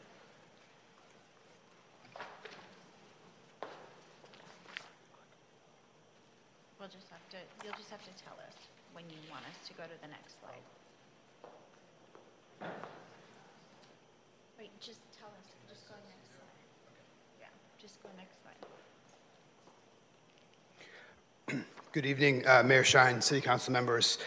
My name is Patrick Ty, architect. It's a privilege to be here tonight, and thank you for the opportunity. I'd also like to thank planning staff for all their help over the past few years to get us to this point. The new six-story building we built at the prominent corner of La Cienega and Santa Monica Boulevard. The shape of the lot is peculiar and challenging, and after many iterations and working closely with planning staff, neighborhood groups, and the Planning Commission, we've been able to make the site work to accommodate much-needed housing. 30 new residences will be provided, 4 of which will be designated affordable. The following diagrams demonstrate the composition of the building. The slide shows the overall massing on the site, a 15-foot easement on La Cienega, 2 levels of parking. The building is pulled back 10 feet at the west. Commercial spaces are located at the ground level. A void is introduced to break up the massing and for circulation. The affordable bonus allows for additional height. More articulation and modulation is provided to further enhance the massing. Common open space and green areas are provided. The building reads as 2 distinct masses separated by an outdoor open space. The fenestration of the building on the west is a pattern of alternating voids. At La Cienega, the elevation plays with the idea of layering of transparency from metal panels and louvered screens to large expanses of glass.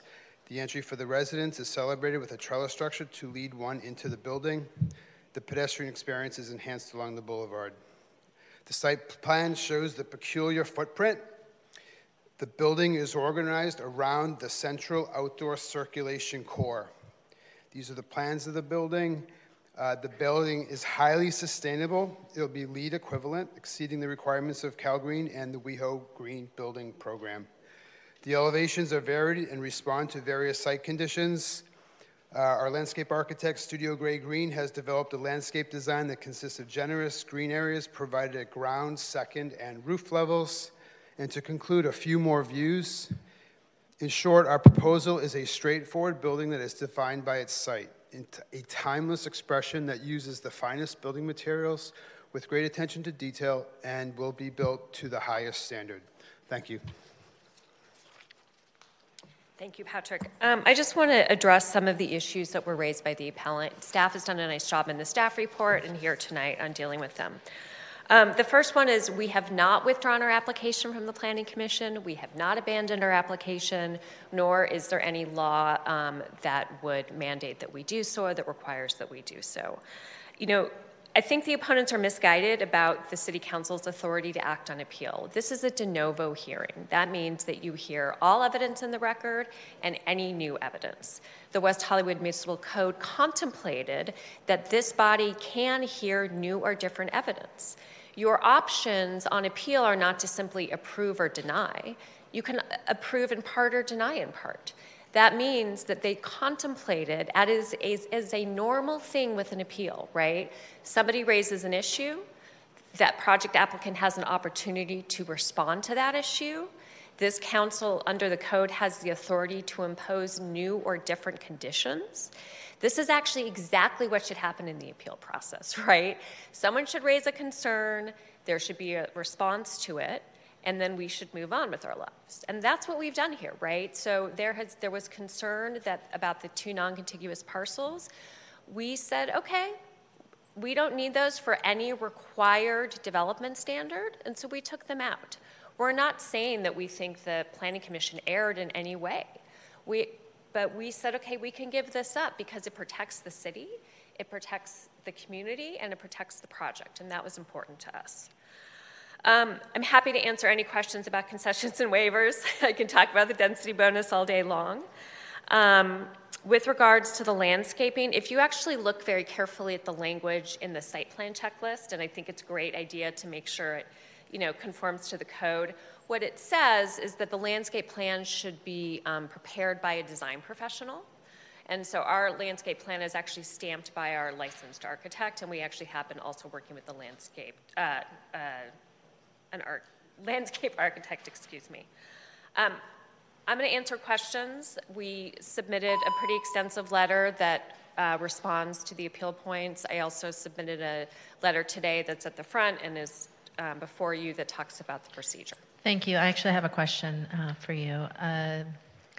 The affordable housing crisis is a really big deal in our city.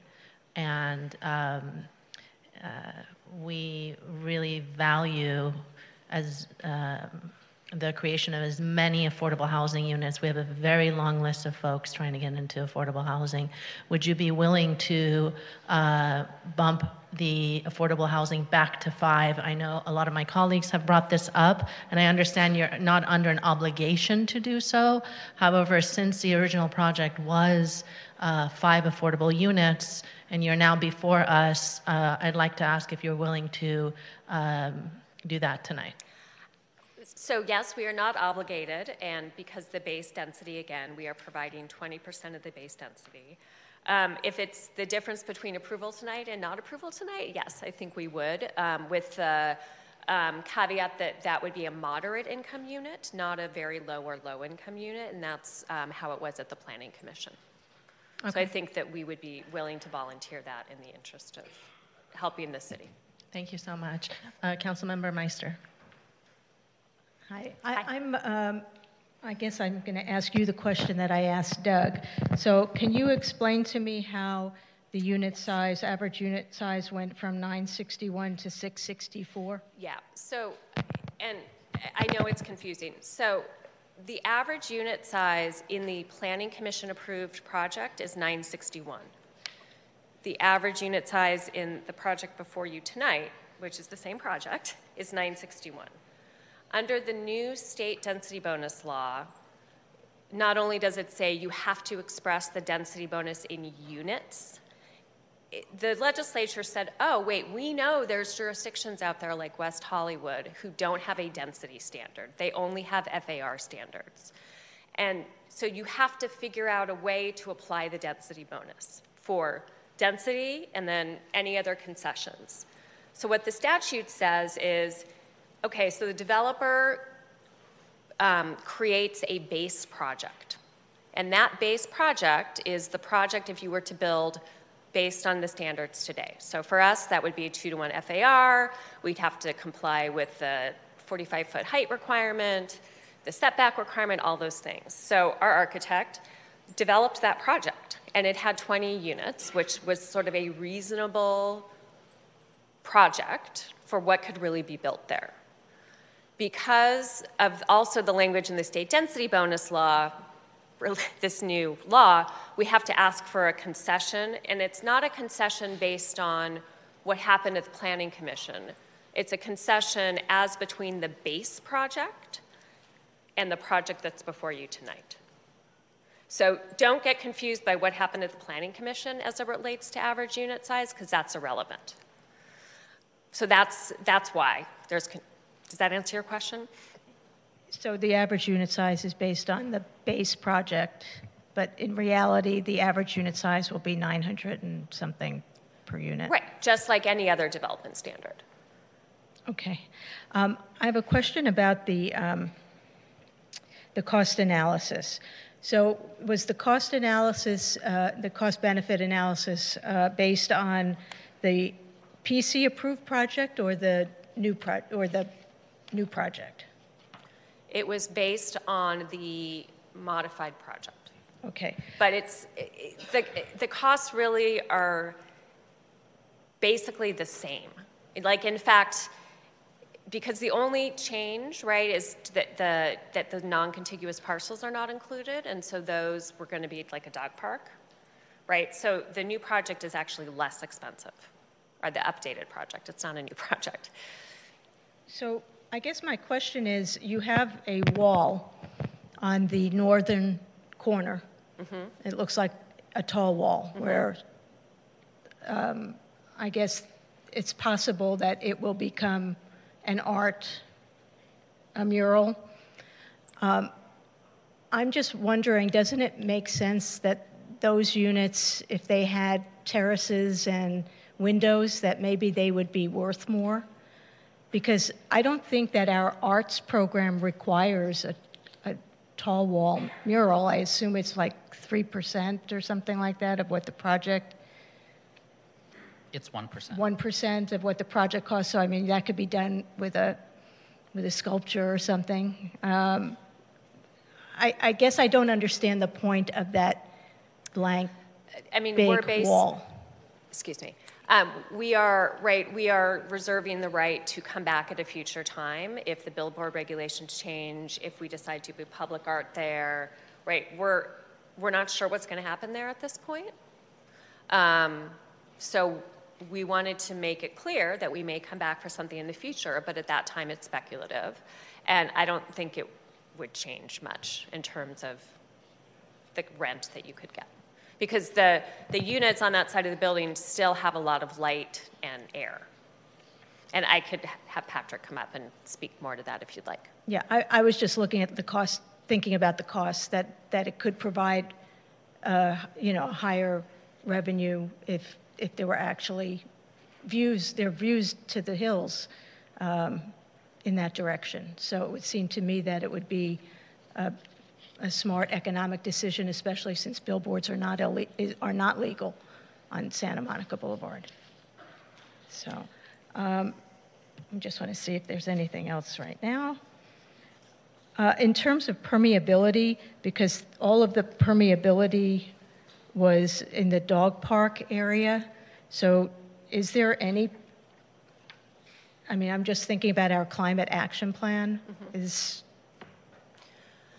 with all of the open space on the roof, which, as you know, it's supposed to be only a maximum of 40%, and I guess it's a waiver that's allowing you to have that open space all on the roof. How are we meeting any kind of permeability goals? The code contemplates that you may have a building like this, right, that is a dense infill site. And so there are actually, I can pull the code, and if you want me on rebuttal, I can talk about it. There is a specific exception for these types of buildings, and we do meet the permeability requirements. And staff may be able to give you more detail on that. Okay, and then one last question. So if we were to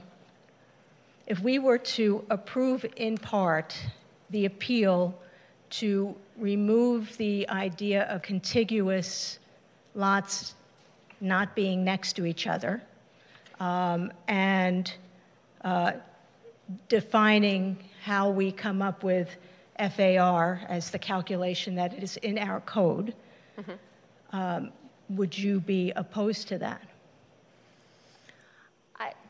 I mean, if that's the council's pleasure, I don't think so. If, to the extent I hear the appellant that he's very concerned about precedent.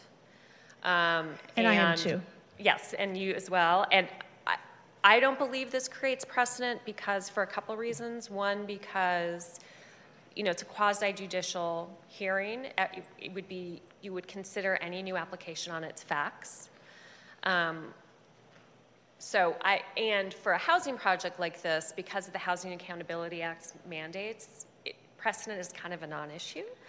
But if that's the council's pleasure, again, we don't think there was anything done wrong. If that's the council's pleasure, that's fine. With respect to the FAR, I think it's a non-issue for this project because we're using the city's definition of FAR. Okay, thank you. Thank you. Councilmember Heilman? I have no question. Councilmember Byers? No questions, thank you. Mayor Pro Tem? Okay, thank you so much. Thank you. We are going to receive public testimony from any persons in the audience who wish to speak on this matter. Each person may address the City Council for a maximum of 2 minutes, and if you haven't already, please submit your speaker slip to the City Clerk. Thank you, Mayor.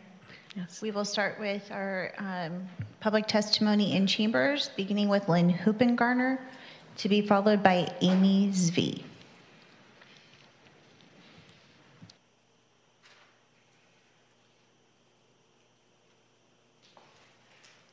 Thank you. Lynn Hoopengarner, City of West Hollywood. I'm going to speak as fast as I possibly can for my 2 minutes.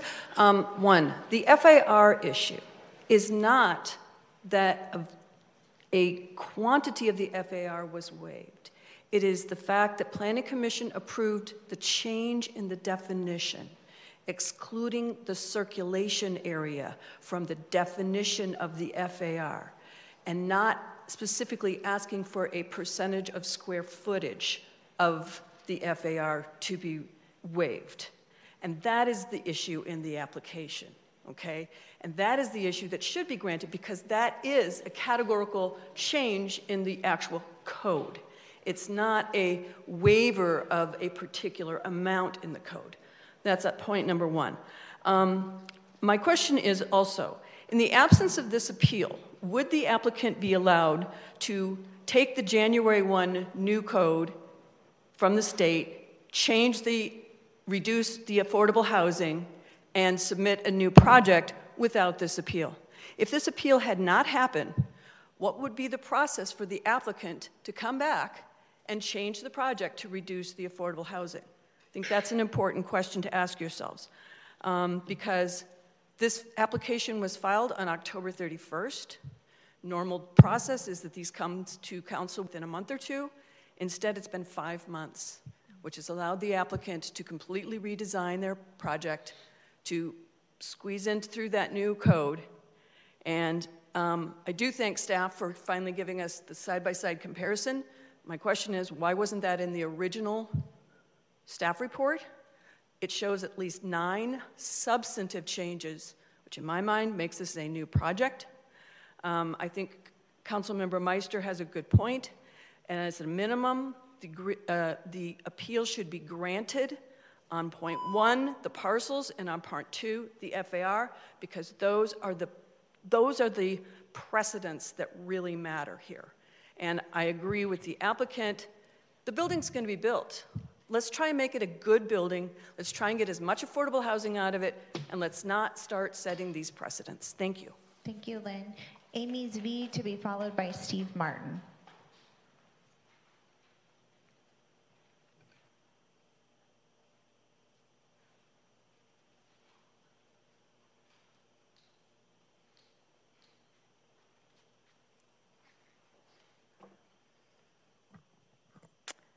Good evening.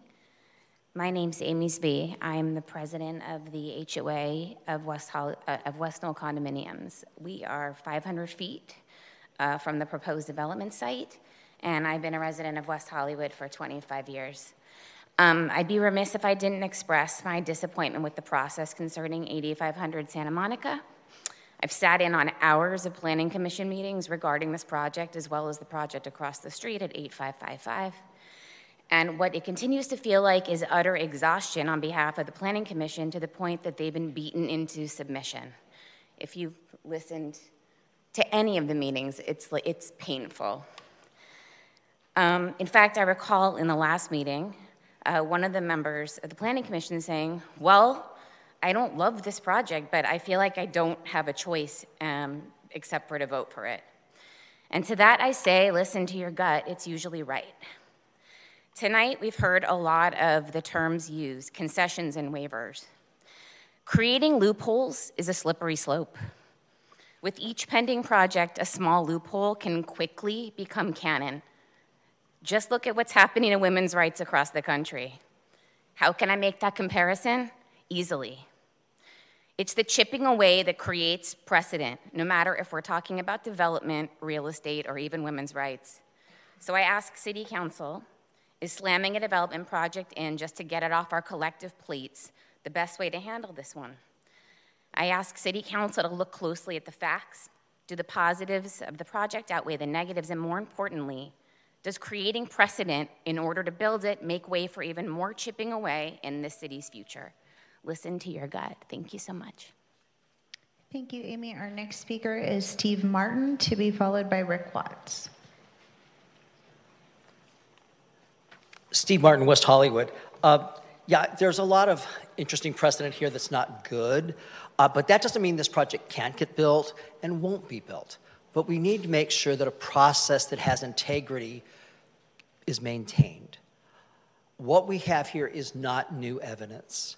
What we have here is a new project based on new law, and there really needs to be a process for the public to be heard and for staff to analyze it and the commission to analyze it, rather than for it to be brought up here. I would not call this group unsophisticated, perhaps overworked, but you know, the proper place for this to be looked at is the Planning Commission, where there's a lot of changes, including the reduction of affordable housing, the permeability issues, the rooftop, which is going to be you're going to hear a lot of that from the neighbors if this gets built. But what you should do is I do like what Lauren Meister said. We've all had a real problem with this concern about the non-contiguous lots. That's what initially tweaked my interest. But approve that, send it back to the Planning Commission, and I suspect this project will come through with maybe a couple of tweaks. We'll get our housing. We're probably going to get our 5 affordable units, and things will be fine. But we just can't be intimidated by the HAA, the Housing Accountability Act. I know that there was a reference to the size of the projects on the east side, the Charlie, the Huxley. Those sites were originally zoned by the city of West Hollywood for 10 stories. That was before the state intervention. They weren't developed larger because it didn't pencil out. And I appreciate your concern, Mayor Pro Tem. I appreciate your concern about having a horrible site there, but it's just not going to get financed. So those are my thoughts. Thank you. Thank you, Steve. Our next speaker is Rick Watts, to be followed by Kathy Blavis.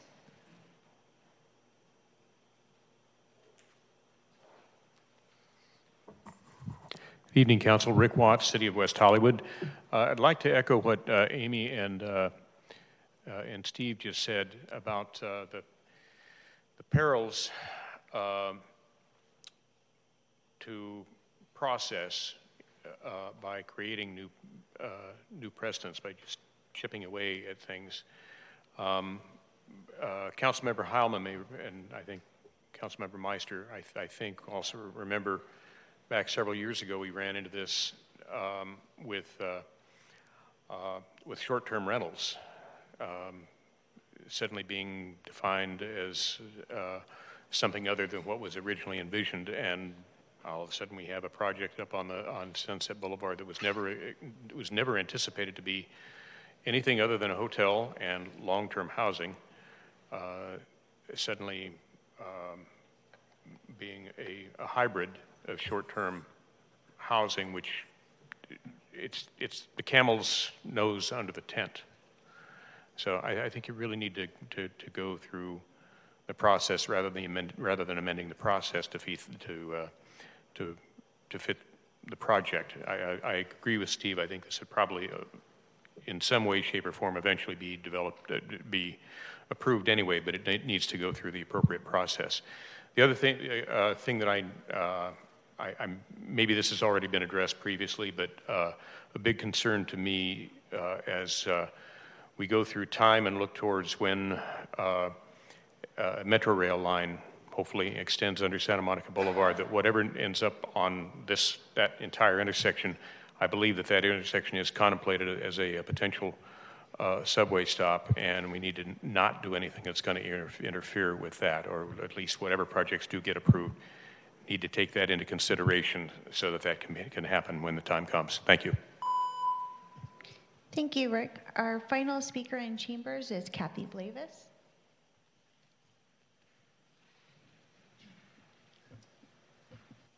Hi, good evening, Kathy Blavis, City of West Hollywood. I certainly have nothing technical to add to the comments made by the other members of the public. They're far more knowledgeable of this and far more eloquent with regard to everything discussed.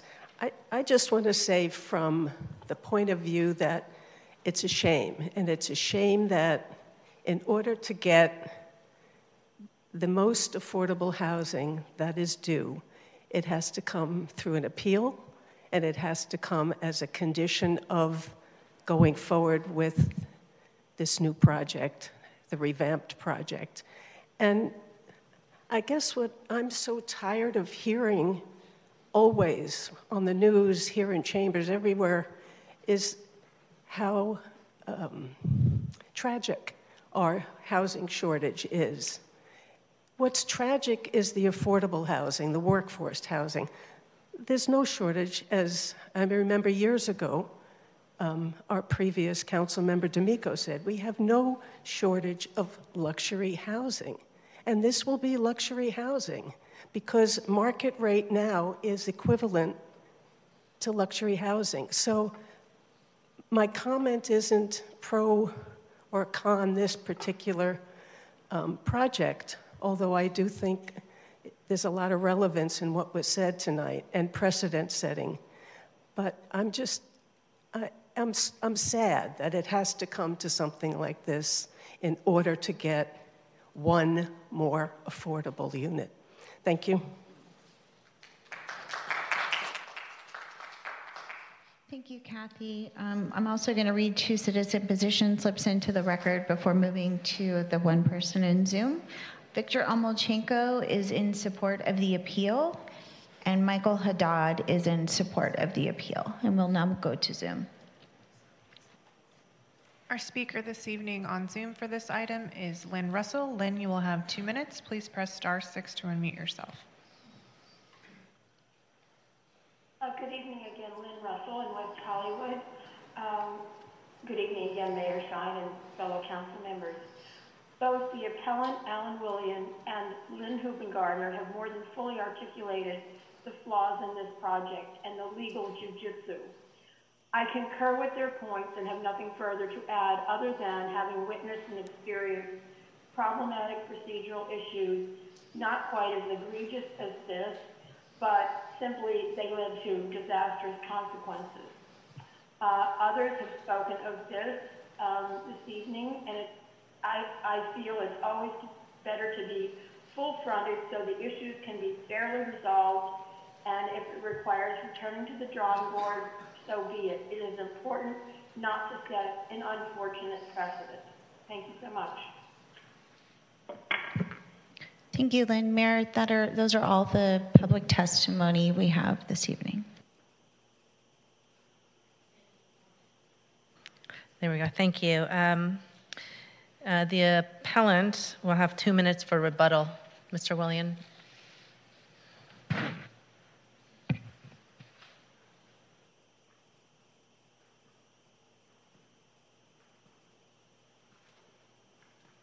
Thank you. I think there's still a problem. If you grant the appeal, which you should do, and wipe out the non-contiguous and the FAR, which you absolutely should do, because Lynn is correct. The question is, should it go back to the Planning Commission or not? I prefer it going back to the Planning Commission because then all the procedural rights that apply. There are no rights here. This is a ram through. This is an attempt to claim that this is it's not a modification. It's a brand new project that is illegal because the first project died. It's dead. You can't do anything with it. It's a nullity. So the only way to do a legal action, which is simple in my mind, maybe I'm sophisticated about it, I've handled 50 lawsuits with regard to it, you go back to the Planning Commission and give it to them and let them approve it. Everybody in this room is saying, send it to them and let them approve it. No one's going to stop it. The problem is the illegality of what you're attempting to do and what they're proposing. And that is really the problem. It's not a modification. The term modification is a lie. There is no new evidence. There is no additional evidence. There's no conditions. None of that legally apply. What can apply is doing your job, which is granting the appeal, what your code says in 1976.03, that's what you got to do, and send it back to the Planning Commission. I understand that it's tough to do that and politically tough to do that, but it's legally the only thing that you can do. And once it goes back there, God bless you, let them do whatever they want to do with the Planning Commission. But what you're attempting to do is not legal with all due respect. Thank you very much for your consideration. And I also think one more thing, I think you guys need a raise. After sitting through this tonight, I am absolutely goddamn convinced you guys need a raise. Mr. Williams, just before you sit down, and thank you for that, do my colleagues have any questions? No, you're good. Thank you. Or wait, Councilmember. For Lauren. Sure. Do you want to wait until the I can wait other till rebuttal? Okay. So now the applicant will have a 2-minute rebuttal. Thank you. We urge you not to send this back to the Planning Commission. You don't have to do so under the municipal code. The municipal code contemplates that modifications happen to projects. That's why the code is written in that way, right? This body, I believe, you could ask your city attorney, could on your own, if we had showed up with the project with the 2 non-contiguous parcels, one of you could say, I want to condition it so you take those away, right? It's the same thing. We will voluntarily provide the moderate income unit tonight. We're happy to do that. If we go back to the Planning Commission, I think we're going to stick to our guns that the base project is 20 units and 20% of 20 is 4. Housing production is slow. It's expensive. This is a fairly straightforward project in many ways. The granting concessions and waivers as mandated by state law does not set precedent. We are not asking for concessions or waivers that are outside the law, right? So we urge you to please, however you want to structure the approval and denial as it relates to the appeal. I think that's it. Thank you. Thank you. Any questions? Yes, Councilmember Meister. So where did we land on the number of affordable units? So tonight we will volunteer to provide 1 more moderate income unit. So it would be the same as the project that was approved by the Planning Commission. Okay, thank you. Any others? Okay, thank you. Councilmember Meister, do you have a question for the city attorney? I almost forgot it. Lauren, I know that there's a limit on the number of meetings that a project can go through based on the AHA law, but if an applicant changes the project, that it's not the city making that change, so does that law apply? And also, I don't know how many meetings they've actually had. How many meetings have? Is it 4 or 5 or 3? This evening's meeting would constitute the 3rd. So there's still a possibility of 2 more meetings then, based on, okay. Our code does not specify what constitutes a new project. I know that throughout the planning process, it is very common for applicants to change different aspects of it as it's going through the entitlement process. The state law has a threshold of 20%. If the project changes by 20%, this is in the Housing Accountability Act, 65589.50. It says it uses a 20% threshold. So if an applicant is going through the process, they got a preliminary application, they're vested in the rules that are in place. If they choose to change it by 20%, the state law would say you have to come back and reapply. So that's a benchmark we can use. It's an analogy we can use for when the state would consider it to be a new project. I guess it begs the question, has the project changed more than 20%? Asking staff. Well, I can read the statute because it says a housing development is revised following submittal of a preliminary application such that the number of residential units or square footage of construction changes by 20% or more, exclusive of any increase that results from the density bonus, incentive, concessions, waivers, or similar provisions. That's correct. The answer is no. Okay. I have a question for the city attorney as well. Can you address the precedent issue and what your guidance is and how you come up with that, please? Sure. Couple things. First of all, in the appeal ordinance, it does say that once an appeal is filed, an action of the Planning Commission appealed to the City Council shall not become effective unless and until final action by council. So the Planning Commission's resolution is not a final action. It has been appealed, so the matter is now before you. So any concern that the Planning Commission's ruling on the contiguous lots, that's never going to be a final adopted resolution on this project because it's now up on appeal. Because the applicant and I actually want to say one other thing. The project hasn't been changed. The applicant is asking for your permission to change the project as part of this appeal and would be memorialized in a resolution if you adopt one tonight. So it's because the applicant is requesting those changes, the original waiver on the FAR, which was changing the definition of how FAR is calculated, and the contiguous parcels are no longer part of the request. And so your resolution would not be memorializing, I suppose, approval or stamping approved those two specific aspects of the project. With respect to precedent, I hear what everybody's saying, and it's a concern that if something has come through before, people say someone can do it again. But every land use application is reviewed in a quasi-judicial hearing based on the evidence and the facts and the specifics of that particular project.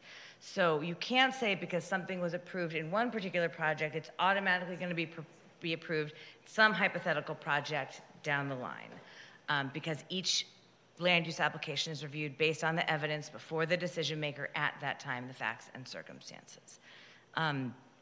If you want to include some sort of language to make it clear that those elements are not precedent setting, just for the record, so future applicants in the future might realize that, I think we could probably come up with some language to include in a resolution to make that abundantly clear to future applicants, but I don't think because the Planning Commission ruled a certain way that years from now people can rely on that because it's not an adopted resolution anymore. Sure. Lauren, so if we approve the appeal in part specifically about those two items, that would be the language, right? I mean, we are sending a message then to staff, et cetera, that is not something that we want to see happen again. Yeah, I think you could articulate it in a way. I mean, if you find legal error in the Planning Commission's decision, that's what approving the appeal would be. So I think there's some way to find language to make clear what the council's message is. I'm not sure if you find legal error, and we haven't heard your deliberation yet, so I don't know exactly where the council members are landing all of that. But I think we can address it in a resolution, make clear what you want to communicate. Thank you. Are there any more questions from my other colleagues? No? Okay, then at this time, I will now close the public testimony portion of this public hearing. We will now move on to City Council deliberations. Would any of my colleagues like to begin the discussion? Councilmember Heilman? Sure. Well, first I'd like to thank everyone who came out, the applicant and the appellant who came out and all the other speakers. As I review the appeal, there are changes that have been made from the project that was approved at the Planning Commission, and that's fairly common. I have observed that on numerous occasions where a project was approved at the Planning Commission and then appealed, and during the appeal process, the applicant may have reached an agreement with neighbors or has made a change, and by the time it comes to the council, certain changes have been made. So the fact that the applicant here has made changes or has proposed changes is not surprising to me. Secondly, I don't believe this is a new project that has to be refiled. When I look at the project, it's essentially the same size, the same number of units that were approved at the Planning Commission. After some discussion, we got to the point that the unit sizes are the same as was approved at the Planning Commission. And with the concession that's been made tonight, it will be the same number of affordable units that were approved at the Planning Commission. So I don't view this as a new project. There were changes in state law that the applicant took advantage of, which they're perfectly entitled to do under state law. one of the speakers talked about loopholes, but in fact, the concessions and waivers are not loopholes. They're set forth in state law, and applicants who are providing affordable units are entitled to those under state law. So that's something where the city does not have any discretion with respect to those waivers and concessions. As I look at the project, and I live very close to it as well, there are certain aspects of it that if I were designing, I might have done it a little differently. But in terms of a project that's providing housing for the community, it's a relatively modest project, 30 units of housing with 5 units that are affordable. It's a very attractive design overall. I don't really see any reason for denying the project. So I'm in favor of denying the appeal, approving the project as it's been modified, and with the concession that there be a 5th affordable unit. So that's where I'm at. Thank you. Thank you. Councilmember Meister. Yeah, I agree that the project looks pretty much the same as before, except without the 2 issues in particular that I was very, very concerned about. So I would still like us to consider approving the appeal in part just with respect to the contiguous parcels and the definition of FAR, or at least have very strong language in the resolution that makes that very clear. Thank you. Councilmember Byers? Thank you. I'm also, based on everything Councilmember Heilman said and more, I'm really excited to see this moving forward tonight. I think we should take it as a point of pride, too, that this is able to move through on the no more than 5 meetings as part of a housing process. It's not often that can happen, and I think it's a great thing that this was able to comply with state code, not be changed more than 20%, and come through to us tonight, rather than approving the appeal, which I think, as our city attorney stated, would indicate some illegality of process. I would be in support of adding that language to the resolution upon passage of this decision tonight. Mayor Pro Tem? Thank you so much, Mayor. I want to thank all the members of the public that came out. I, too, am in agreement. I am fine with adding language to the resolution.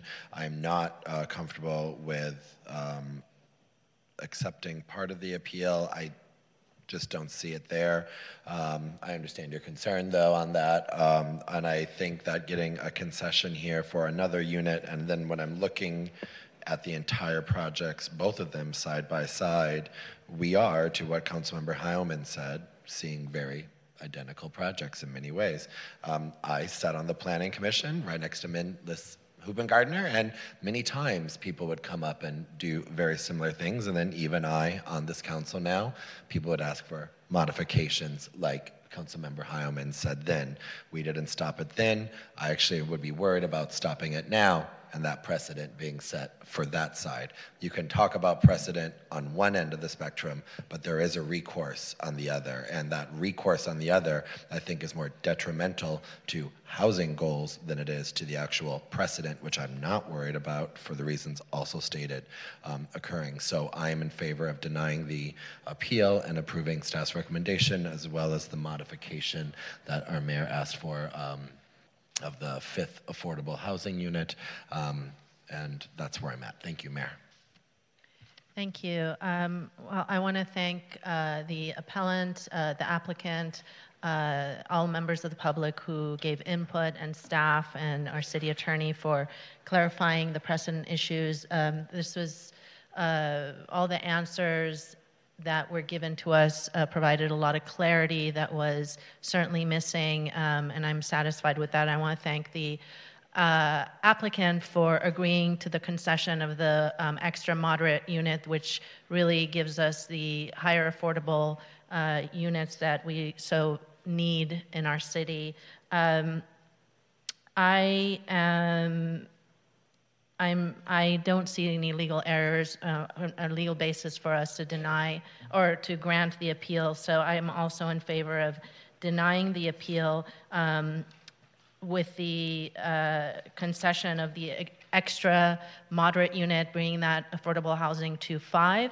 I would actually like to have the language added tonight to address Councilmember Meister's issues. Can you come up with that while we, yeah. One of the things that I was going to suggest that we include language that says, as modified, this project does not include non-contiguous lots, and therefore it should not be viewed as any precedent with respect to that issue. Yeah. And also no change to the definition of FAR. Yes. And, yeah. The two items. Okay, excellent. So I'll accept that, and yes, City Attorney.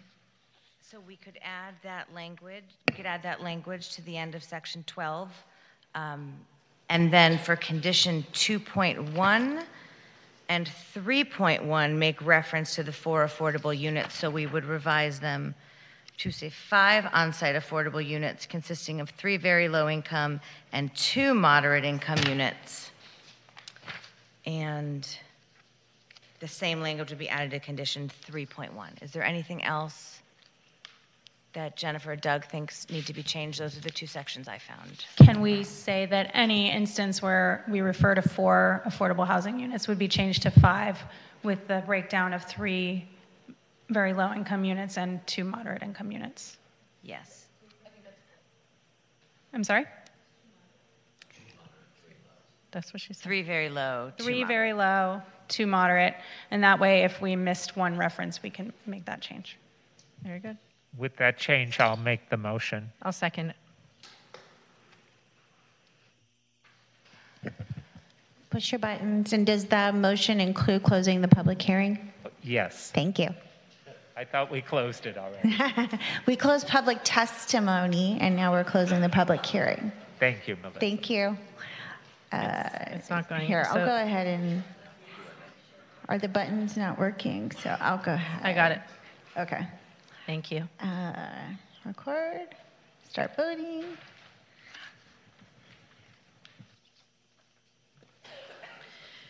Thank you very much. At this time, we're going to take a 10-minute break and then resume.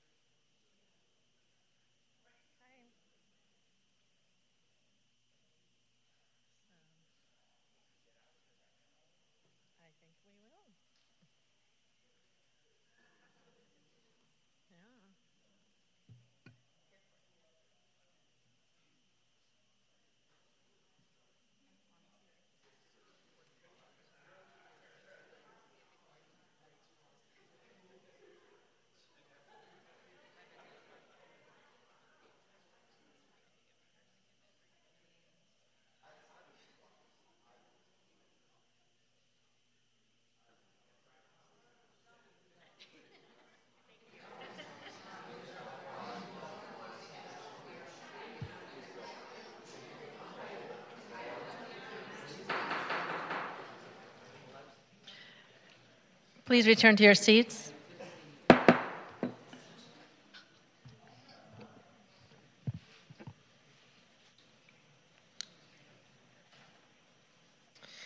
We are now moving to unfinished business, to 4A, City of West Hollywood Historical Context Study. Can we get a very brief presentation from staff? Good evening, Mayor Pro Tem, council members. My name is Andy Lovano. I'm the Community and Legislative Affairs Manager for the City of West Hollywood. I'm here with Jasmine Duckworth, who's the Community Programs Coordinator, and our Director, Yvonne Corker, is joining us via Zoom. So in December 2021, the City Council directed staff to prepare and issue a request for proposals to complete a historical context study of the City of West Hollywood. In January 2022, the Council authorized the release of the RFP, and in May 2022, the agreement for services with the Architectural Resources Group was approved.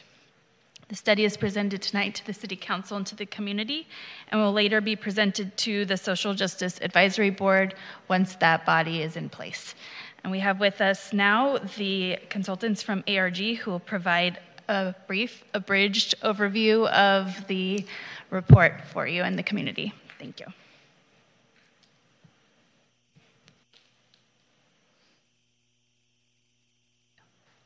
Thank you, Jasmine. Good evening. My name is Alicia Paluchek. I'm architectural historian and preservation planner with ARG, and we'll give you a very brief overview. I can't hear you. Yeah, is your mic on? It should be on. Can you hear me better now? Yes, that's better. Thank you. Sorry about that.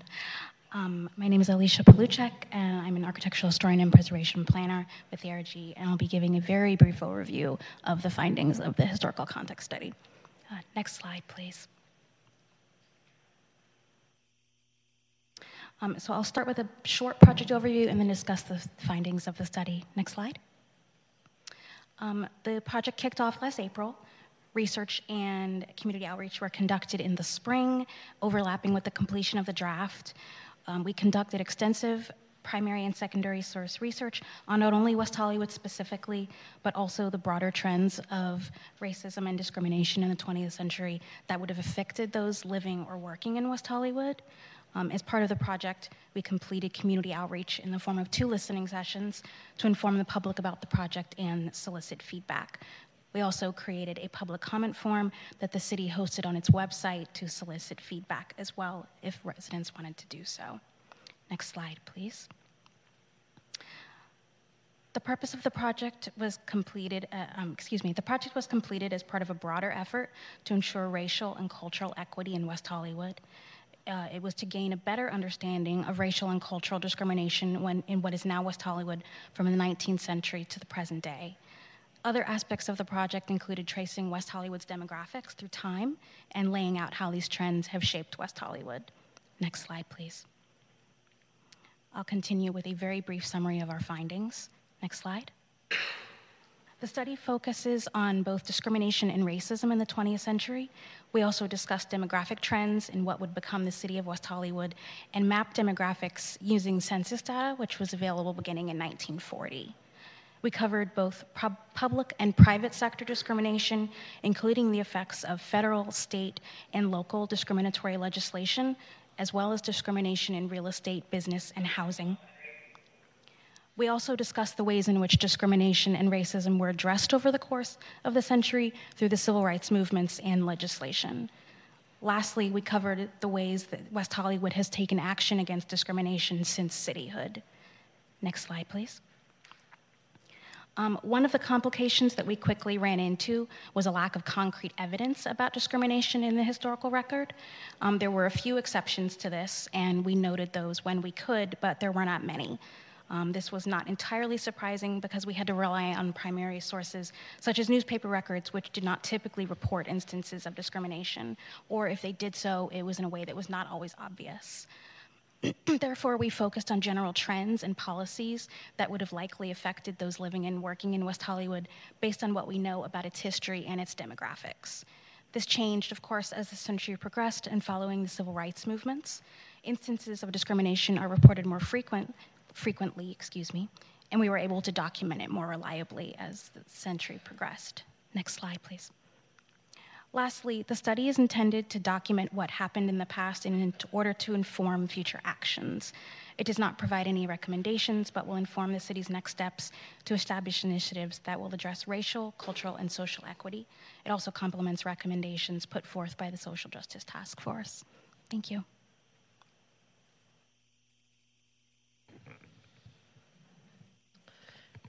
Thank you. We're here Okay, if we have any great. questions. Are there any questions for staff at all? Okay. Are there any public comments on this? Yes, Mayor, we have 2 individuals in chambers and 1 person in Zoom. Okay, thank Okay, you. so we'll start in chambers with Nick Roybal, to be followed by Gerard Wright.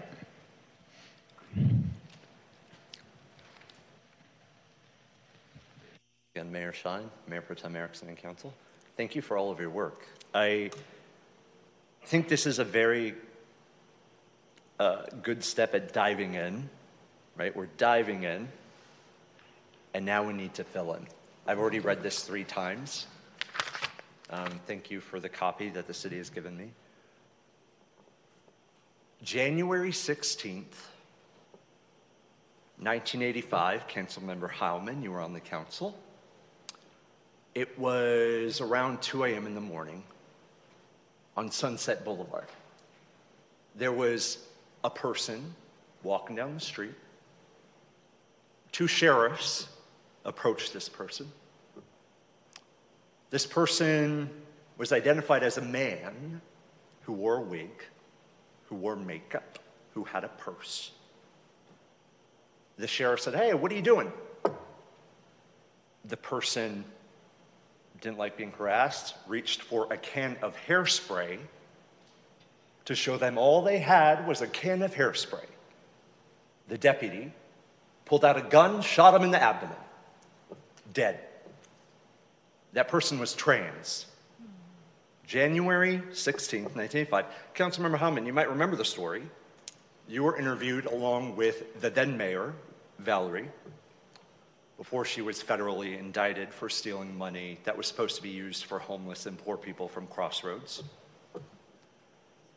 So this history of violence against the most vulnerable of our community has been taking place since the founding of the city, and it continues to this day. So I'm here looking at the through line. So that's when I said when we were just diving in, and this person, by the way, went unnamed for years. Nobody's ever talked about this trans person. I will just say their first name is John, but I think that was their birth name, so I don't want to speak out of turn. But we owe it to ourselves to know this history. And this is through the LA Times. And it's actually one of your sources I highlighted. Stephen Braun, who wrote about the LA Times, the city during those 3 years, the founding of the city, 84 to like 87. Thank you, Nick. Can you finish up in 10 seconds? Yep, that's it. Thank you again. Thank you. For the, yeah. Thank you. Thank you, Nick. Our next speaker is Gerard Wright.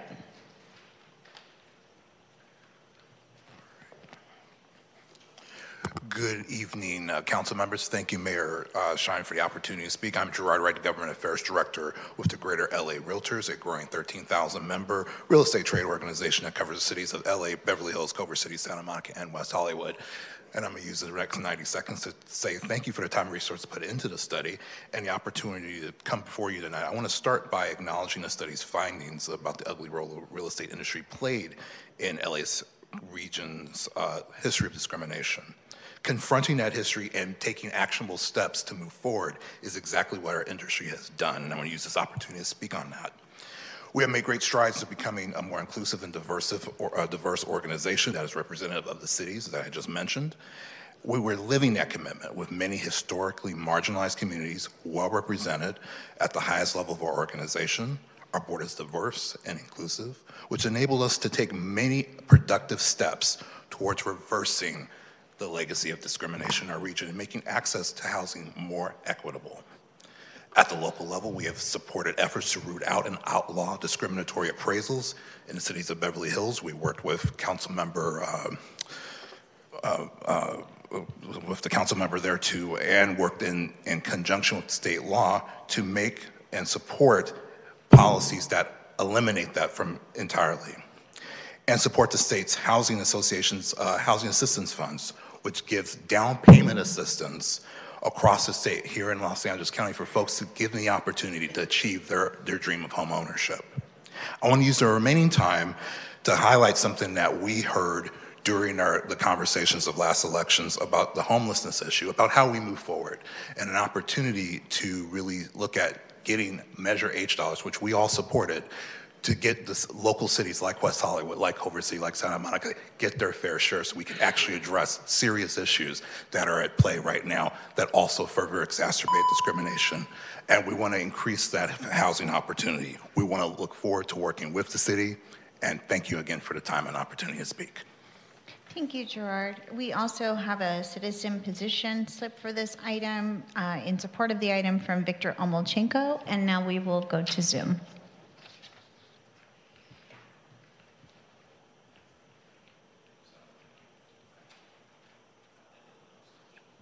Our next speaker on this item in Zoom is Keith Kaplan. Keith, you will have 2 minutes. Please press *6 to unmute yourself. Thank you. Council members, thank you for allowing me to speak tonight. I'm here tonight to speak on West Hollywood's historical context study.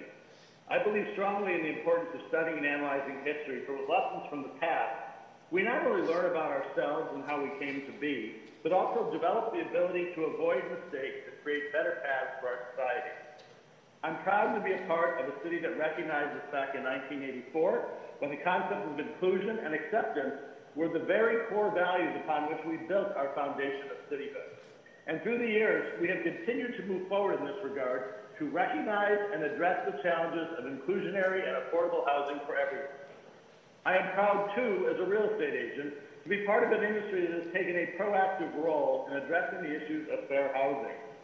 Organizations including GLAR and CAR have taken leading roles in legislative advocacy and on-the-ground programs to address appraisal bias, discrimination in rental housing, inclusive advertising, and more.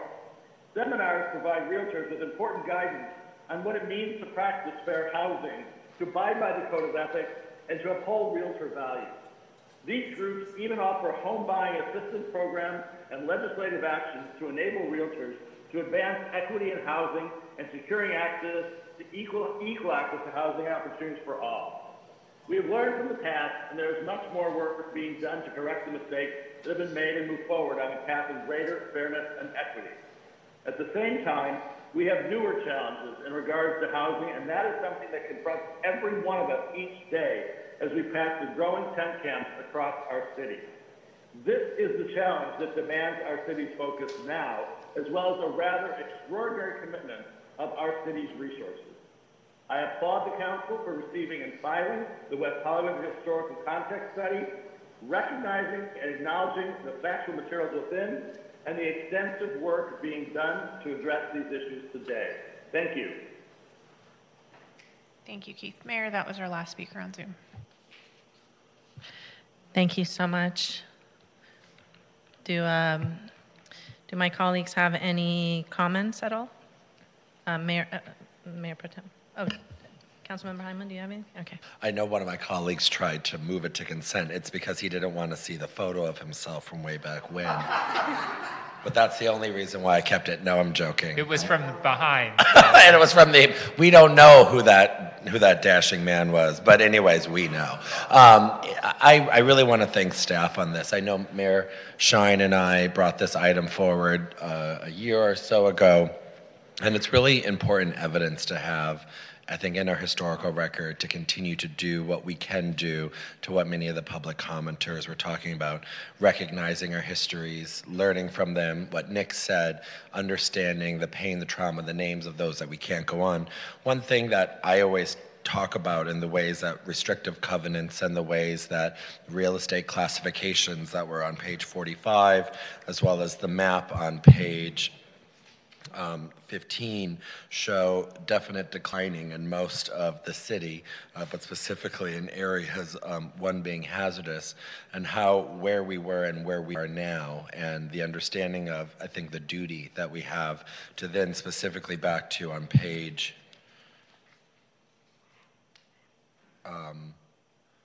back on page 45, when we think about the ways in which our community could have been more diverse back then without even knowing it now, because of the ways in which restrictive and harmful real estate redlining, and I know those actions are being corrected through many ways, but the effects that those have had, I think, on our community as it is. We might not have known it now that our community could have been so diverse because many of us weren't alive back then, but understanding, I think, that promise to the future and what we have to do right now. So I'm really excited for where this project will go, and the staple in time for us to look back in 5-10 years to understand, did we make progress? Because if we're not making progress on these things, I am concerned for the future of this city, because we're nothing if we're stagnant, then we fail, I think, at the promise. So I just wanted to say that, but I'm really thankful to the work that you put into this, as well as for my colleagues, both present and past, former and whatever, for supporting this item. I think it's an important historical document. Any comments? Councilmember Byers. Thank you. Just first, a big thank you to staff and the consultants for all the work on this. I also want to appreciate our public speakers. Nick, thank you for taking the inspiration and sharing more of the history tonight. I was also upset learning from the report that in just 2011, another trans person was killed in Plummer Park. I think it's important to confront these realities and learn from our histories in order to build a stronger and more inclusive future for all. And I know this study will inspire more learning from our history, if not from the fact that you have it and you're waving it around in your hand. I think that's great. I also want to appreciate the rep from Glare tonight who came to show and share how you're working to correct this course of history. It would be fabulous to hear from more partners in our community about the work that they're doing in this regard, and I think having this document is an opportunity to do more of that. I just also want to say I'm looking forward to the work of the Social Justice Advisory Board in furthering the recommendations that are a part of this. Thank you. Thank you. Well, my two colleagues addressed a lot of the things I was going to say. I'm really proud that Council approved the historical context study. It's really important to celebrate the incredible, amazing achievements that West Hollywood has had, and it's also really important to really be real about the reality of redlining and the inherent racism that was caused, and anti-Semitism, as we still see in the historical context study, because that's the trauma that happened. It happened before the city of West Hollywood, and it continued to never be addressed, really, or studied until this study now has brought that to the light. I so appreciate all the public commenters this evening and the work that the real estate industry is doing to be a partner with us in continuing to dismantle the effects of racism. And I'm also very thankful of that, and I would love to know ways in which we can partner more. And it's okay to be authentic and admit when we were wrong in certain circumstances, or that an injustice happened. Because when we admit that injustices happen, the marginalized people that were affected by that injustice have healing. And it's not a you are blamed or this is blamed. It's about just saying, okay, this was an injustice. And now I'm so happy that the Social Justice Advisory Board exists in this city, or is going to exist soon. They're on a little break right now. So that we can continue to come up with ways in which we can heal and correct injustices in our incredible city and be better. So I also would love this to go to the advisory board and get their input and feedback to us. And thank you so much for staff's work on this and our consultant. I will say I'm sure that it's difficult to read in some ways and probably sparks up some trauma. And I just want to acknowledge that too. So that is it. And we can now move on to item 4B, And for this, we actually do not need this is a William S. Hart Park site improvements. We're not going to do a presentation on this. I'm going to go straight to Councilmember Byers, who had wanted this to stay on, and maybe your direction or comments. Did we need to receive and file the previous item? I think since we kept it as a business item, we should go ahead and just make a motion to keep the record clean. So moved. Thank you. Perfect. Thank you.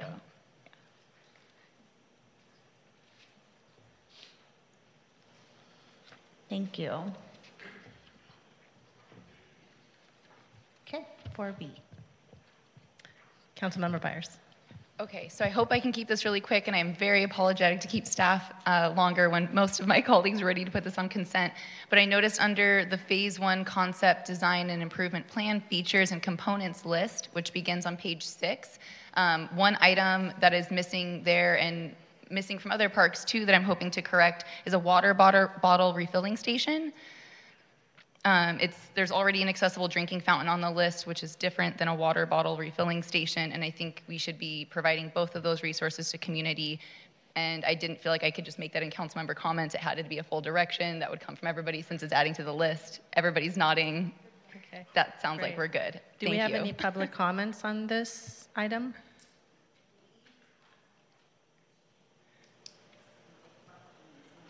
Okay, we only have a citizen position slip, but we also need to appoint 2 council members to a subcommittee as part of this item. Oh. We didn't do Hart Park, we did Plummer Park. I'll be in. I'm in. Before we do that, I had another question, which is the AIDS monument there. Since we're doing an AIDS monument in the park, does it really make sense to have 2 of them? And I was part of the council when we had that monument, and it seems like you're recommending some changes to that as part of the Phase 1 improvements. I think we're looking at recommendations to highlight the monument if the intention is to keep the monument there. Of course, it's at the discretion of the council if they'd like to move forward without that. But we know that some of the insight that we received during the process was that the monument was not highlighted enough and that it was kind of left in the background. So we were looking at different options to possibly highlight the monument that was there. I don't think it makes sense to go to the cost of removing it, but I think it makes sense to highlight it in some way, but not going over the top since we are going to have a monument here at West Hollywood Park. Yes, definitely. Did you read the citizen position slip? I will read it now. Victor Omolchenko is in support of the recommended item and keeping the original AIDS monument that was slated for the park. Okay. So is there another, so we have Councilmember Byers on this subcommittee. Anybody else would like to be on this subcommittee? I'll do it with my colleague. Okay, Why Mayor not? Pro Tem Erickson, wonderful. Okay, so we now have a Hart Park subcommittee. Excellent. And we have a motion on the floor from Councilmember Heilman and a second.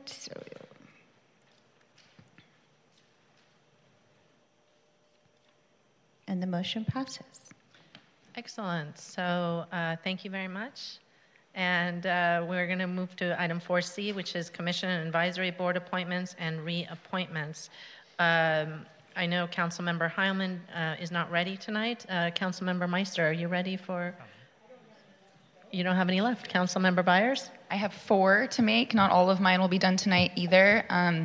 So I'll get started. I'm going to appoint Margaret Mann to the Disability Advisory Board, Amber Whittington to the LGBTQ+ Commission, Mark Yusupov to the Business License Commission, and Joy Freiberg to Public Safety Commission. And I will have more appointments at the next meeting. Thank you. I do have some, and I first want to apologize to the council and to the community for not being on top of this. But as you know, I had COVID a couple of weeks ago, and I'm still Still not entirely back in the swing of things. So I am going to appoint to Business License Jordan Cockrum, to Human Services Commission Sam Borelli, to Public Facilities Richard Carlos, to Rent Stabilization Kellen Martz, to Russian Advisory Board Lubov Levitan, to Senior Advisory Board Nadia Sutton, to the Transgender Advisory Board Karina Samala, and to Women's Advisory Board Angela De Silva. Thank you. Mayor Pro Tem? Yes, thank you so much. I'm going to be appointing Melanie Ellman to the Women's Advisory Board, Tina Moore to the Rent Stabilization Commission, and Yola Dore to the Disabilities Advisory Board. Thank you. And I have all my appointments as well. Arts and Cultural Affairs will be Mito Aviles.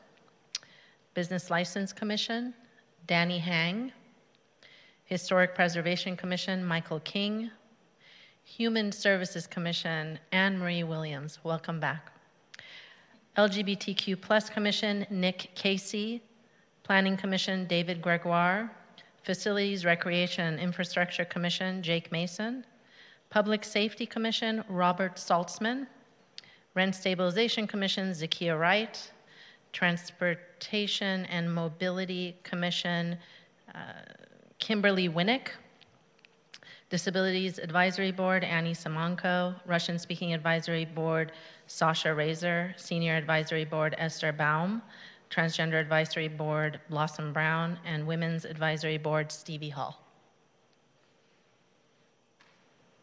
Mayor, did you do social justice? If you did, I missed it. Social Justice Task Force will be Shannon Martin. Okay. Thank you for Thank you. reminding me of that. Okay, any other direct appointments this evening? The direction at the last council meeting, or the request and direction, was to not bring forward the at-large until we're done with all the directs. Is the council still comfortable with that? Okay, Yes. so at the next meeting, we'll hopefully finalize our direct appointments, and then the first meeting in May, we should be able to start at-large. Thank you. Thank you. Great. So we can move now to, we had 5A go to consent, so the recognition and appreciation plaque to honor city council members. Mayor Pro Tem Erickson and Councilmember Byers, would you like to talk about your item? Yeah, sure. So I think staff is here. I know there was a couple of questions regarding the cost, but I can answer the question. Essentially, the cost was the highest estimate of the cost. It could be much lower. In talking with our colleagues at Beverly Hills, and this is actually, there's two reasons why I thought this item was important. One, it's very apropos that the historical context survey was on the agenda tonight. But I was actually walking around the farmers market a couple of weeks ago, and I was talking to a lot of residents, and everyone was asking me, who's Helen Elbert? And I was like, what do you mean? You don't know who Helen was? And it behooved me to then start wandering around and asking other residents if they know their city's history. And I was shocked by the level of people not knowing it is, and this included 5, 10, 15-year people. But I think that history is important. Other cities like Santa Monica, Beverly Hills have simple recognitions for that service. And I think the recognition for the service for everyone that served on this council is really important. The City of Beverly Hills has an elected treasurer, if I'm not mistaken. That is also on there. They even do the city manager. We would only have a few names on there, but nevertheless, because Paul was here for so long. But I think it's really important to know your history is to see your history.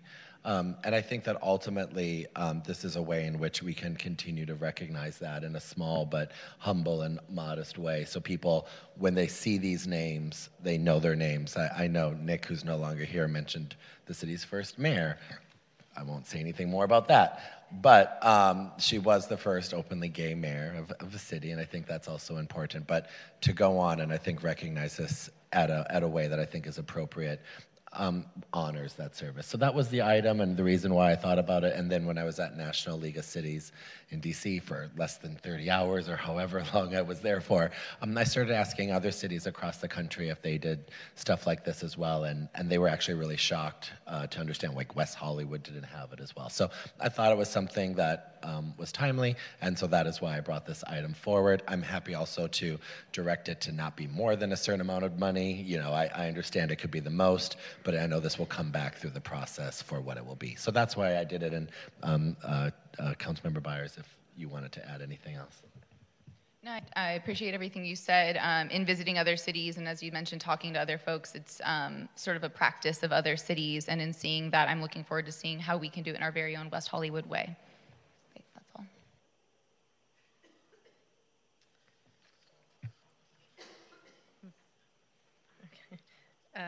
Well, I'd like to know if we have any public comments on this item. No, Mayor, we do not. Okay, so any comments from my colleagues? Yeah, I know that there were some comments that we received about this being, you know, self-indulgent and things like that, but I agree that we need to have a way of documenting our history as a city. And I don't know exactly how to do it. What they have in Beverly Hills seems very ornate and not very West Hollywood. So I think the item, and correct me if I'm wrong, is really direction to staff to research and to come back to us with options for how we can recognize that history. And if anybody wants to know about Helen Albert, I would be glad to share details about her. She was a wonderful retired teacher who was on our first city council. Councilmember Meister, do you have any comments? Yeah, I would just say let's start slowly with putting the names on the website to have it where we talk about the city of West Hollywood and add there, you know, what council members were in place at what times. And I would just agree with Councilmember Heilman that, you know, simple is better for me, and especially something like this. So, yeah, no golden cows. Yeah. And we of probably, Passover. in our public information office probably has photos of every single city council from the time we were a city. So that could easily be uploaded and put on the website. I'm really interested to know what creative ideas staff can come back with, and I'm going to trust their way of making this West Hollywood. I just kind of foresaw maybe on West Hollywood Day something special happens in all the different channels that we can utilize. I don't know what, but that seems like an appropriate. I know we talk about the history of West Hollywood on West Hollywood Day, so that would be a good opportunity to do something. So I'm supportive of this, and we'll see what comes back to us from staff. You want to second your motion?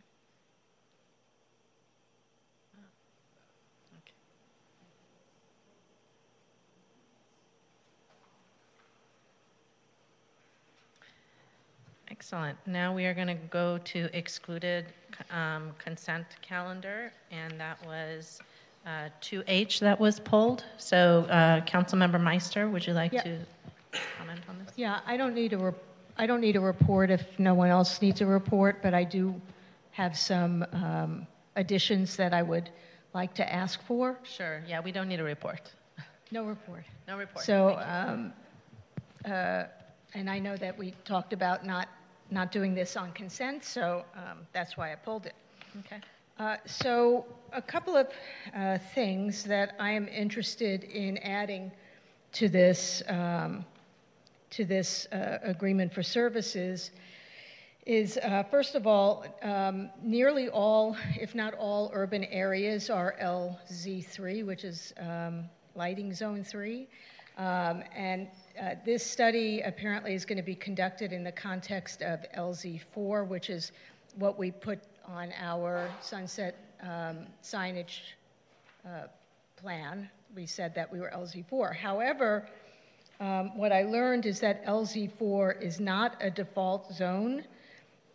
It's equivalent to someplace like Times Square, and there is actually a formal process to apply to the California Energy Commission for LZ4, and I don't believe that that was ever done, and by the way, it could be denied. So what I would like to suggest is that when we do this study, that we look at it in two ways. One, LZ4, and also in LZ3. So that way we have the context of both. And then I also would like to make sure that we look at it in the context of our climate action plan. And also, I know I did ask some questions of FKA, and they confirmed that there would be what they call a sky glow analysis, and that's about upward light that goes into the atmosphere and is known to have an impact on birds. So that will be included. But I also feel that there should be something in the study, whether it's with FKA or anyone we work with who works on our environmental studies, to look at the impact of these digital billboards on natural wildlife, because up towards Sunset, we actually do have wildlife.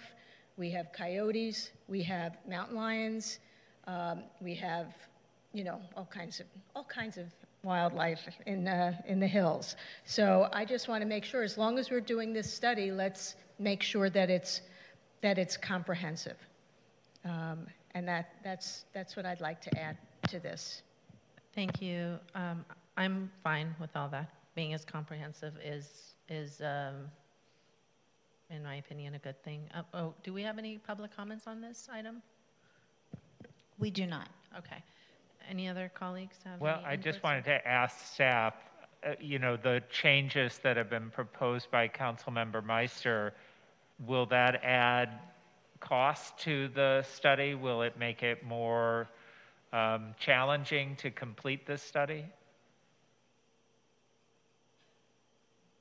I would think so, yes. I think we have to go back to the consultant and get some further direction on scope and cost based on the direction we're getting tonight. So we'll do that. Would it be may I? Mm-hmm. Would it be prudent to table this then, for them to go back and then come back with the item with that understanding? Because I was prepared to approve it as is, but if this does add certain things and timing and everything like that, I think those are considerations we might want to weigh concurrently, but I see city. I mean, I know the consultant is online. Maybe they can say if it'll be plus or minus 10% or something like that, or not. The city manager was going to say something. And I was just going to say, so we do have a number of projects that this might hold up. So if we are only adding things, I would suggest maybe approving this and then we can come back with an amendment. Or if we can find out from the consultant if it's going to be 10% more, you can add 10% to the costs tonight. But I think holding off may slow down some of the projects. Okay. Is a consultant online and can address this, or? Both the consultant and Jennifer Davis, the senior planner, are on the line. Jennifer or Francis, go ahead and... Sure, I'll just jump in quickly and then give it to Francis. But Francis will have to address the LZ3 and LZ4, and if that adds a lot to the proposal or how much that might be. Regarding the impact on natural wildlife, that's out of Francis's toolbox. He's not a biologist, and so that would require a separate proposal with an environmental biologist. So that would be something separate, which we could do, and they could use Francis's study analysis in their analysis. But I think those things are sort of separate and on two different tracks. And then I'll hand it over to Francis.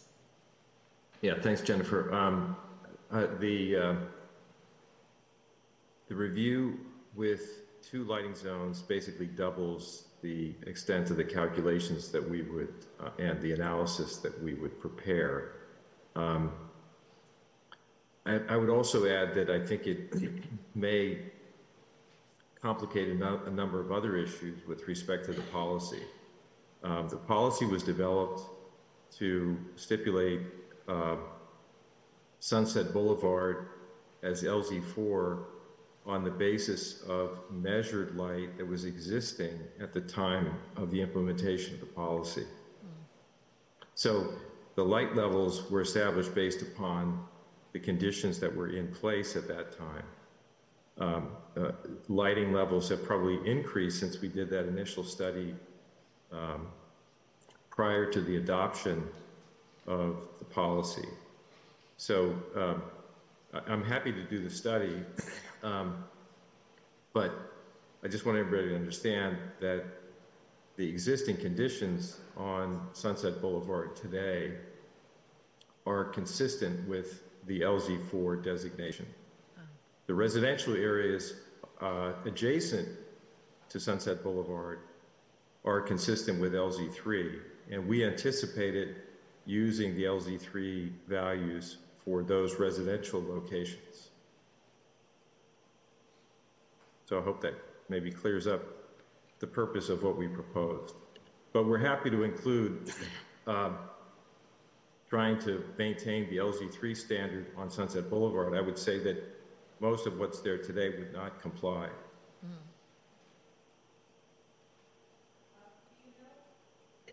Francis, do you know why we don't have the, why we haven't done the formal process, or that may be a question for staff? Well, I can't explain the, I'm not sure I understand the question. I guess shouldn't we have that approval from the California Energy Commission? When we created the document, the memo to staff recommending the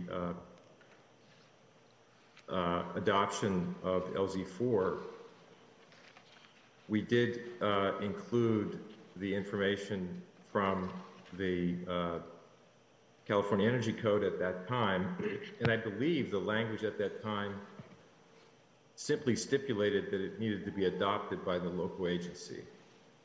I think the process may be more extensive or differently defined today, but I don't think there was anything missing from the adoption process. It was adopted by the City Council at that time. Right. I guess then the question is for you, Jennifer. Is this something that needs to go to the California Energy Commission? That is beyond my toolbox. Francis, do you know that? Well, I think again, the language today says that it should be submitted to the California Energy Commission. It doesn't really stipulate whether they have the right to approve it or disapprove it. And again, the basis of the recommendations prior to the adoption of the policy were based upon field surveys and data that we collected that showed that the existing lighting levels along Sunset Boulevard at that time were consistent with the definition of LZ4. So it wasn't an arbitrary adoption or decision. It was based upon the character and the existing conditions on Sunset Boulevard that existed prior to the adoption of the policy. So I mean, if you go I can't speak to the method of it being confirmed by the California Energy Commission. Okay. I mean, if you go to the California Energy Commission site, they don't have any city listed as Correct. having LZ4. So that's... And I know that it's not, they're not recommending or promoting the idea of using LZ4, except where it's appropriate or consistent with the conditions of the commercial and public use of that space. And I believe the definition of LZ4, if there's any place in the state of California that it would apply, it would be Sunset Boulevard. There are very few other locations that have the degree of entertainment and night activity that is consistent within the length of Sunset Boulevard. So I'm not saying I know where they intended it to apply, but if you read the text of it and you look at the illuminance values that are defined there, it's very consistent with the conditions that have existed on Sunset Boulevard for many years.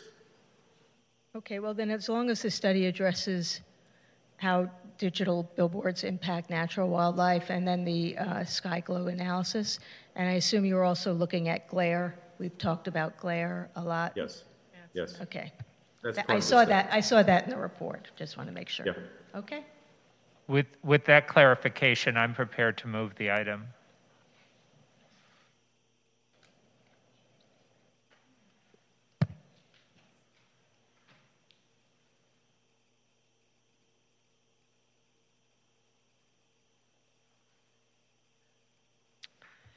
Great. We have no legislative items tonight. This is the last public comment period. Do we have speakers for our last public comment period? We do. We have 2 individuals in chambers for the final public comment period. And I apologize, Granicus has gotten a little slow. It's tired. So our first speaker for the second public comment period is Kathy Blavis, to be followed by Rick Watts.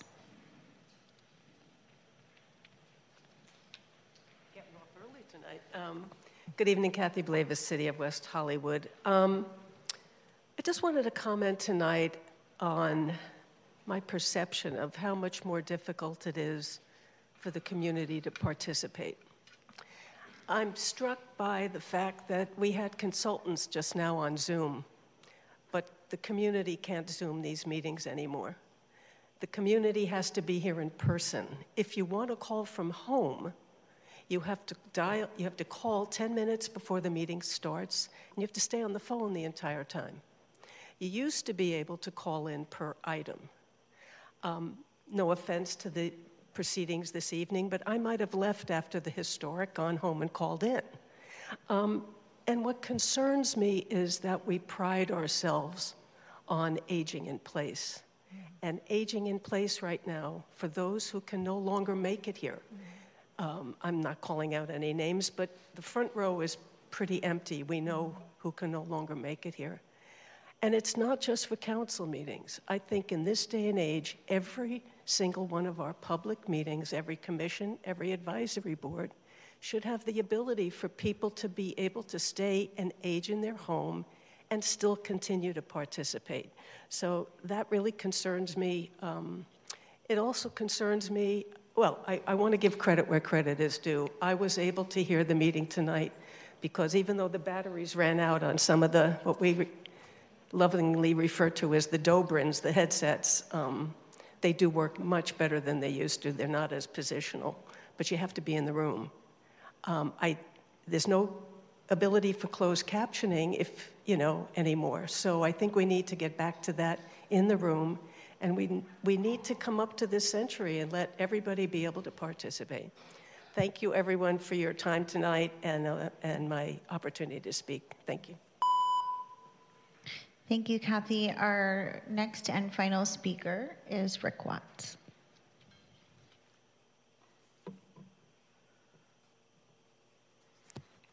Thank you, Mayor, Council. Rick Watts, City of West Hollywood. I'd like to echo everything that Cynthia just now said. We've made good progress, but there are still some blind spots. We need to finish getting these appointments done, and preferably in a more timely manner than what they historically have been concluded in. Just last week, the Disabilities Advisory Board was unable to meet for lack of quorum due to a combination of vacancies, one illness that could not get out in the rain, and another person in an electric wheelchair who could not get out in the rain, and then inadvertently another vacancy that was created, which would have left us with only 3 persons able to act on a recommendation that council itself had requested. And that could have been remedied had Plummer Park 5 and 6 been set up to participate, for members to participate in Zoom per AB 24 49. I believe I have the number right. And right now we can't even do that, let alone take advantage of our rights for reasonable accommodation under the Americans with Disabilities Act. So we just need to get this done in a quicker process, and we need to, wherever boards and commissions are going to be meeting, they need to be set up for the public as well as members who may be dealing with a temporary disability or illness to nonetheless be able to participate and in the conduct of the people's business. Thank you. Thank you, Rick. Thank you, Rick. We have one speaker in Zoom as well. Okay. Our next speaker in Zoom is Shane Nash. Shane, you'll have 2 minutes. Please press *6 to unmute yourself.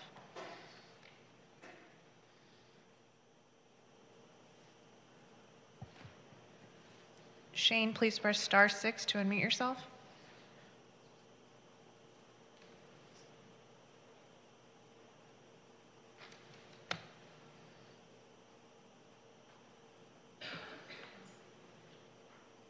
Shane, please press *6 so that we can take your public comment.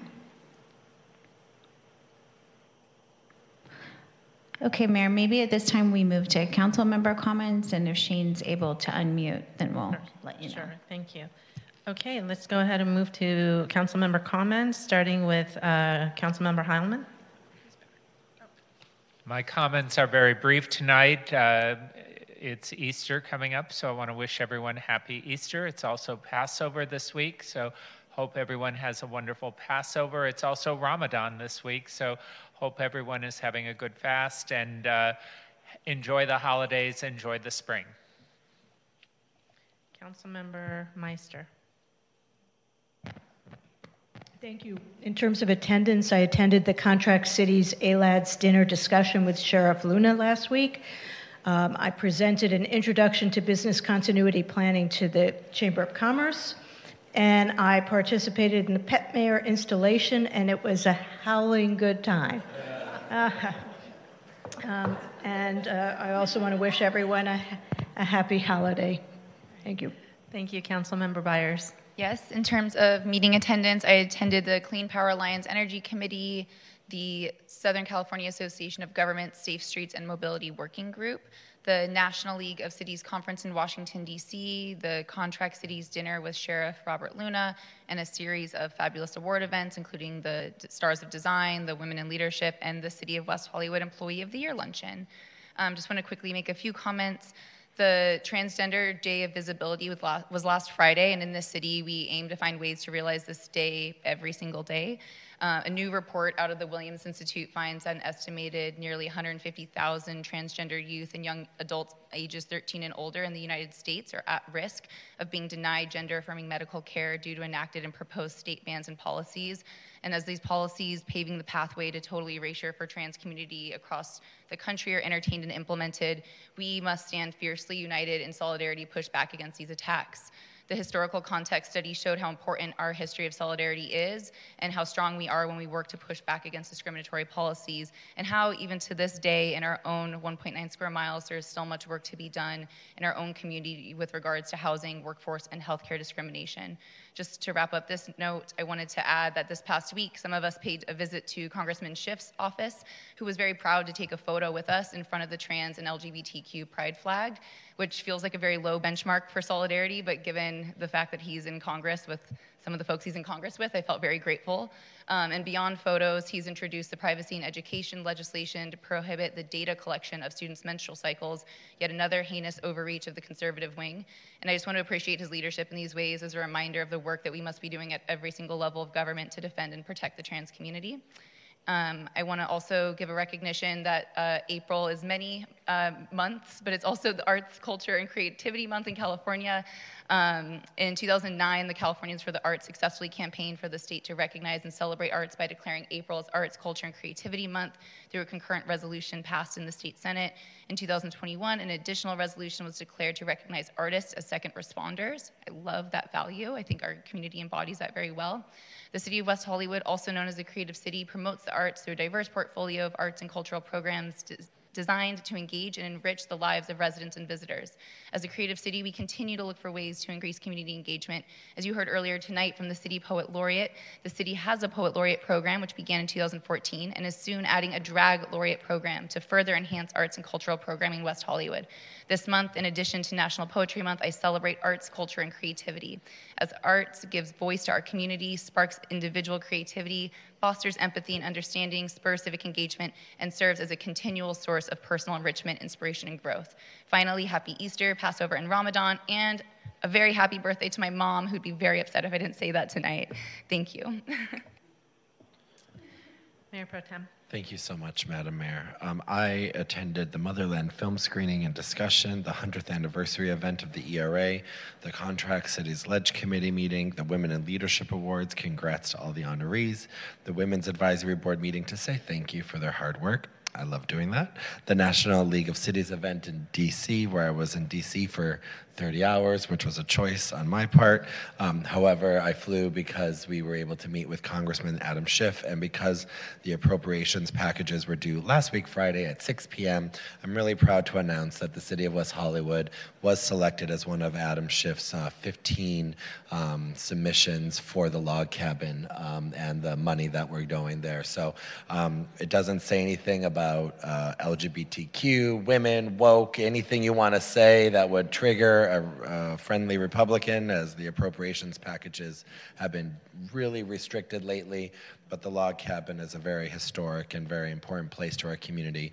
That was expressed by Councilmember Byers and myself to Congressman Schiff, who, if we remember, will keep up the good trend. Last year, myself and now Mayor Shine asked him for more money than he gave us. We'll take what he gave us for the CARES team, so we're hoping to continue on this great trend. So I'm really glad to see that, and hopefully we'll have more to report on that.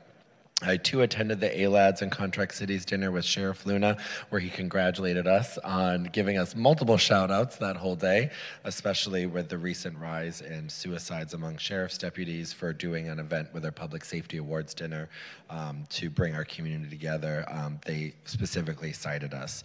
The Cal Yimby Ledge briefing for elected officials, I attended a ribbon cutting at YMLA, and I, too, was there to see Chloe, the Queen of WeHo, be installed, and Howell at her installation, and she was cute as a button. Additionally, I want to thank my colleagues for approvals of items 5B, the plaques, and 5C, the bee removal item that came to me through several residents, where we have to do all that we can to save the bees, and I want to thank the city attorney for working on this and helping with the direction, as well as the Community Educational Forum on psilocybin. I truly think that we're going to be dealing with mushrooms, whether we like it or not, at our dispensaries, and so I would like to get ahead of that, as the City of West Hollywood has always done. And additionally, I want to thank and congratulate Barbara Meltzer on being named Woman of the Year by Congressman Adam Schiff for Congressional District 30. She is a gem in our community, and I adore her very much, as I know many of my colleagues do. And then I would like to see if we could give direction to the city manager, the city attorney, Commissioner Watts and Ms. Blavis are right, regarding our Disabilities Advisory Board and accessibility and direction given by the council. I know that we're dealing with people coming back and we're trying to figure everything out. Sometimes it takes a little bit longer for us to make our at-larges. Some of them come to this meeting for months on end and pray one day we'll do the at-larges. Sometimes we like to not do it just to play. No, I'm joking. But see, some people are triggered in the audience as it is. But I would like to get a report back in some way, shape, or form on if the Disabilities Advisory Board could meet in the council chambers. Rooms 5 and 6 in Plummer Park aren't really accessible. I believe they can't be broadcasted, Zoom-casted, whatever they can do. I know you're shaking your head. Yeah, I thought that was the answer. I don't know what we can do with our limited space, if we could go into the Aquatics and Recreation Center, but I would like to see that accessibility option be presented and hopefully brought up for our DAB and potentially our SAB.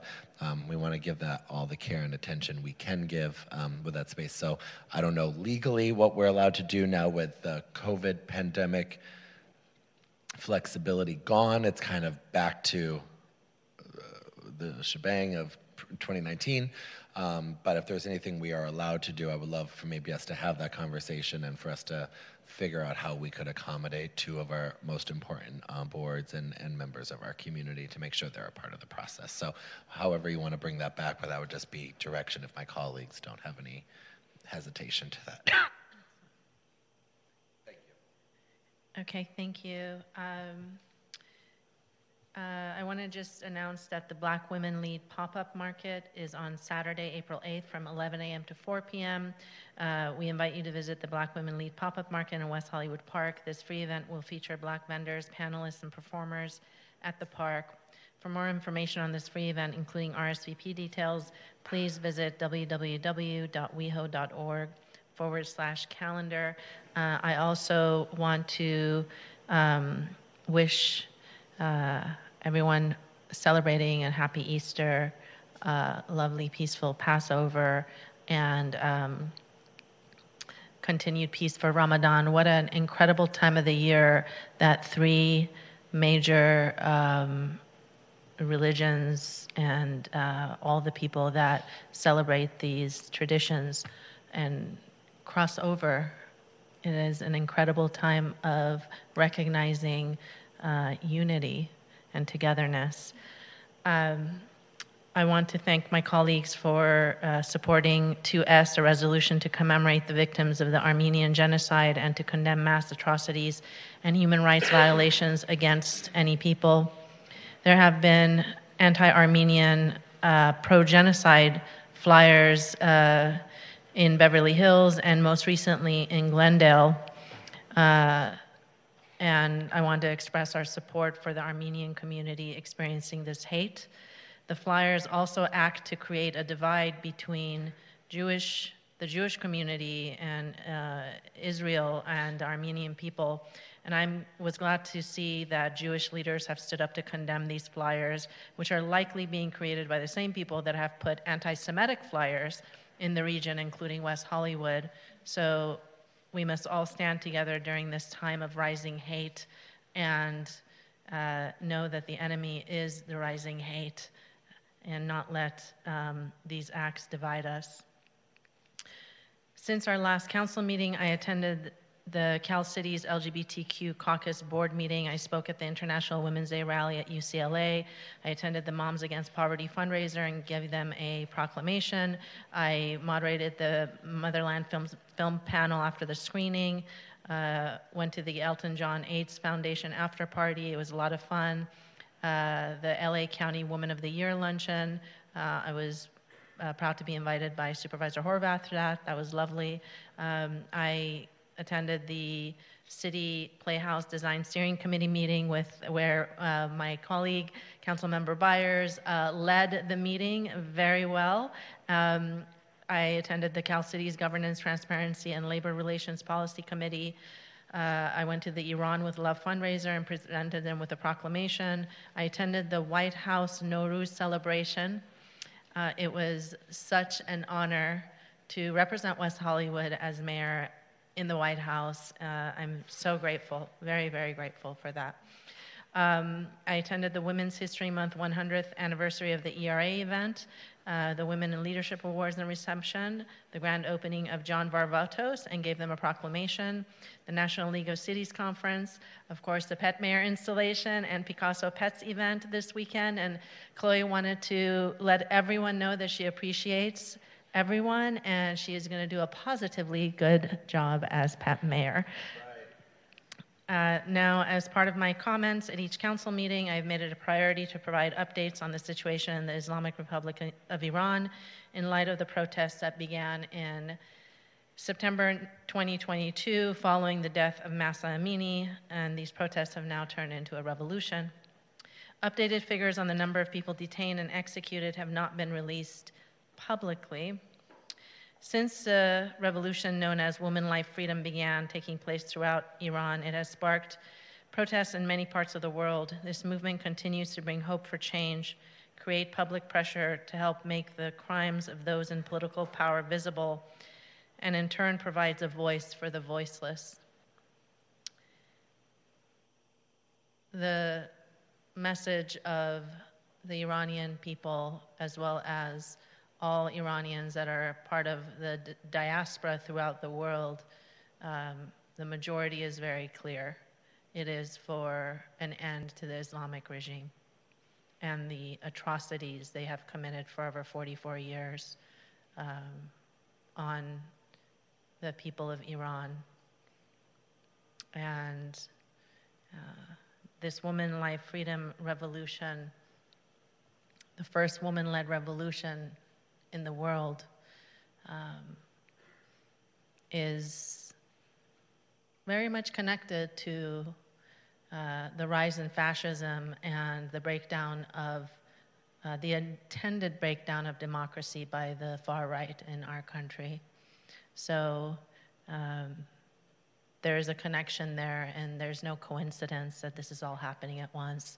So please reach out to your Iranian American friends, as I have advocated at every single council meeting. Reach out to your local officials, assembly members, Congress people, to make sure that everyone is informed and doing as much as possible to put maximum pressure on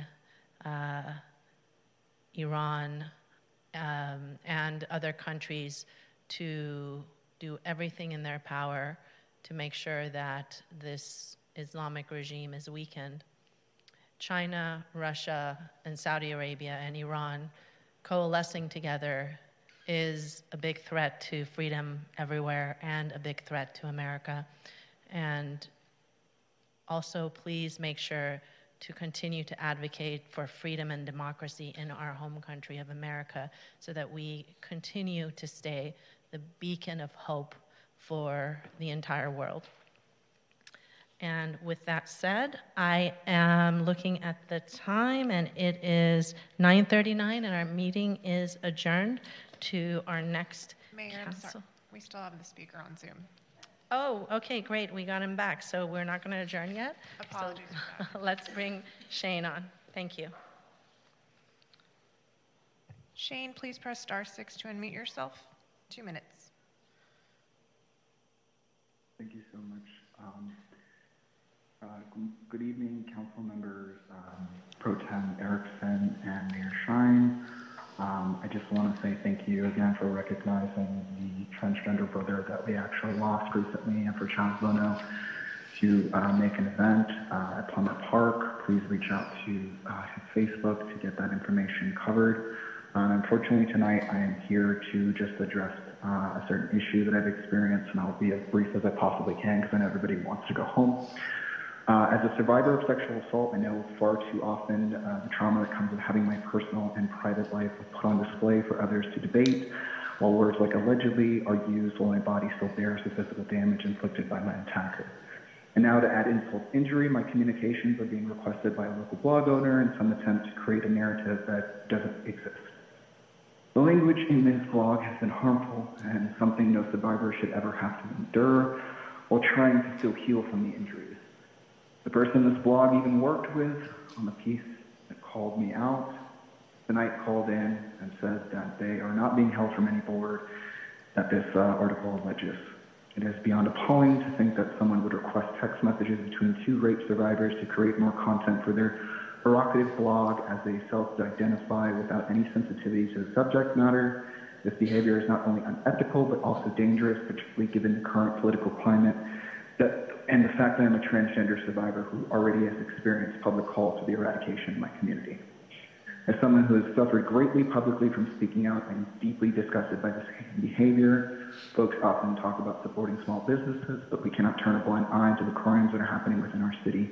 I am pro-business despite the labels that are placed on me by others. This type of behavior is causing community and residents to feel unsafe, preventing them from enjoying the city to the fullest potential, especially with these false stories and narratives causing panic among residents. I am asking City Council to speak out against this behavior, especially particularly to rape survivors. Thank you so much for giving me the time tonight. Thank you.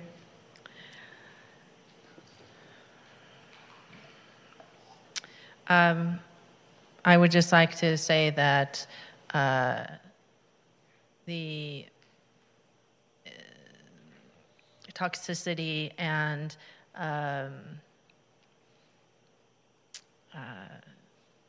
the toxicity of this blog and continued misinformation and attacks on community members and members of this council is creating real harm. And we've now had 2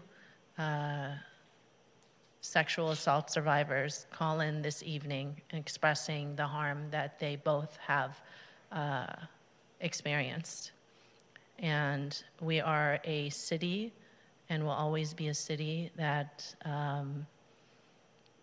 is for love, and most of our community, the majority of our community, is for love and safety. And